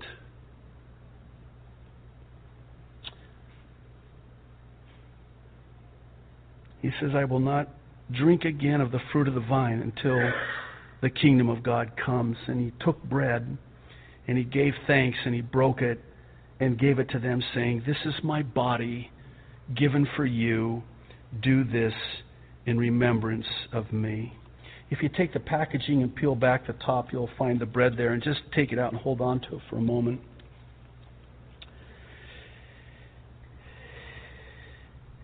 We hold in our hands a symbol of the body of Jesus Christ that was broken, fulfilling the prophecy again of the Passover lamb whose body, not bones, no bones of Jesus were broken. No bones of that Passover lamb could be broken. They had to take a lamb that would be spotless, without blemish, and inspect that lamb for the Passover for 4 days, the exact amount of time that Jesus was on trial. 4 days as the Lamb of God, the Passover lamb. And when that lamb was found to be without spot or blemish, they would break the body by slitting the throat. That's what this is referring to. His body broken, his skin broken for us. And by the way, another interesting, while I'm at it, significance with the number 7 we know to be the number of completion. Do you realize that Jesus bled, his body broken, in 7, the number of completion places? Let's count them. The head, 1. The back, 2. Both wrists, 3, 4. His feet, 5, 6. And finally his side, 7.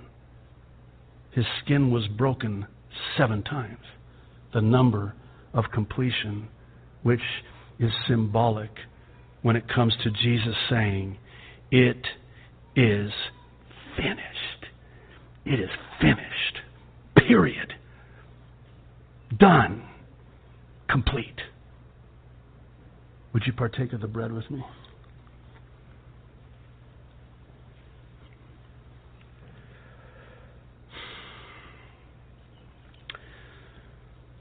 Lord, thank you. Once again,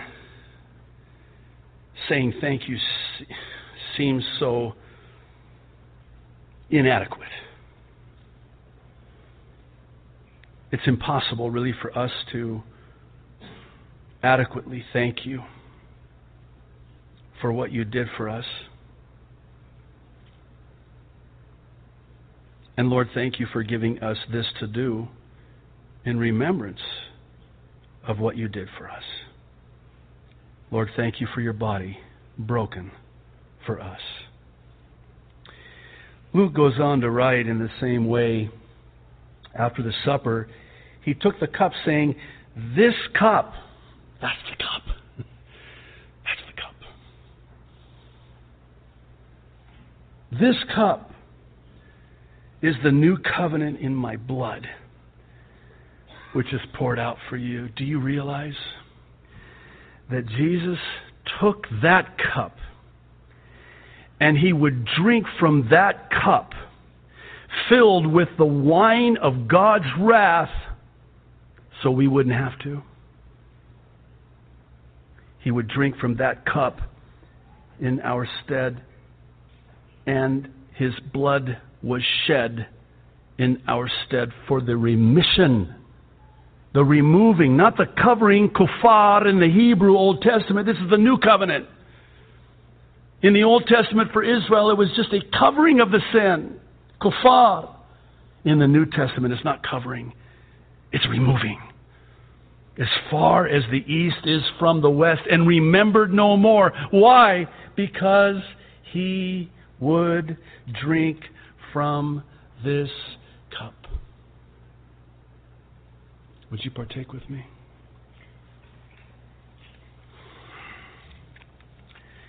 And once you do, if you would, please stand and we'll pray.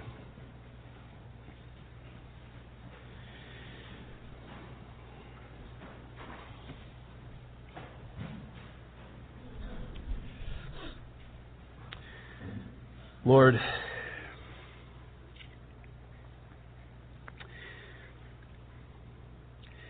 again, how is it even possible that we can thank you enough? Lord, thank you for paying in full the price for our salvation. Thank you for purchasing us with your blood and paying for us with your life so that we could have eternal life. Lord, if there's anybody here in this church today or watching by way online that has never called upon you to be saved,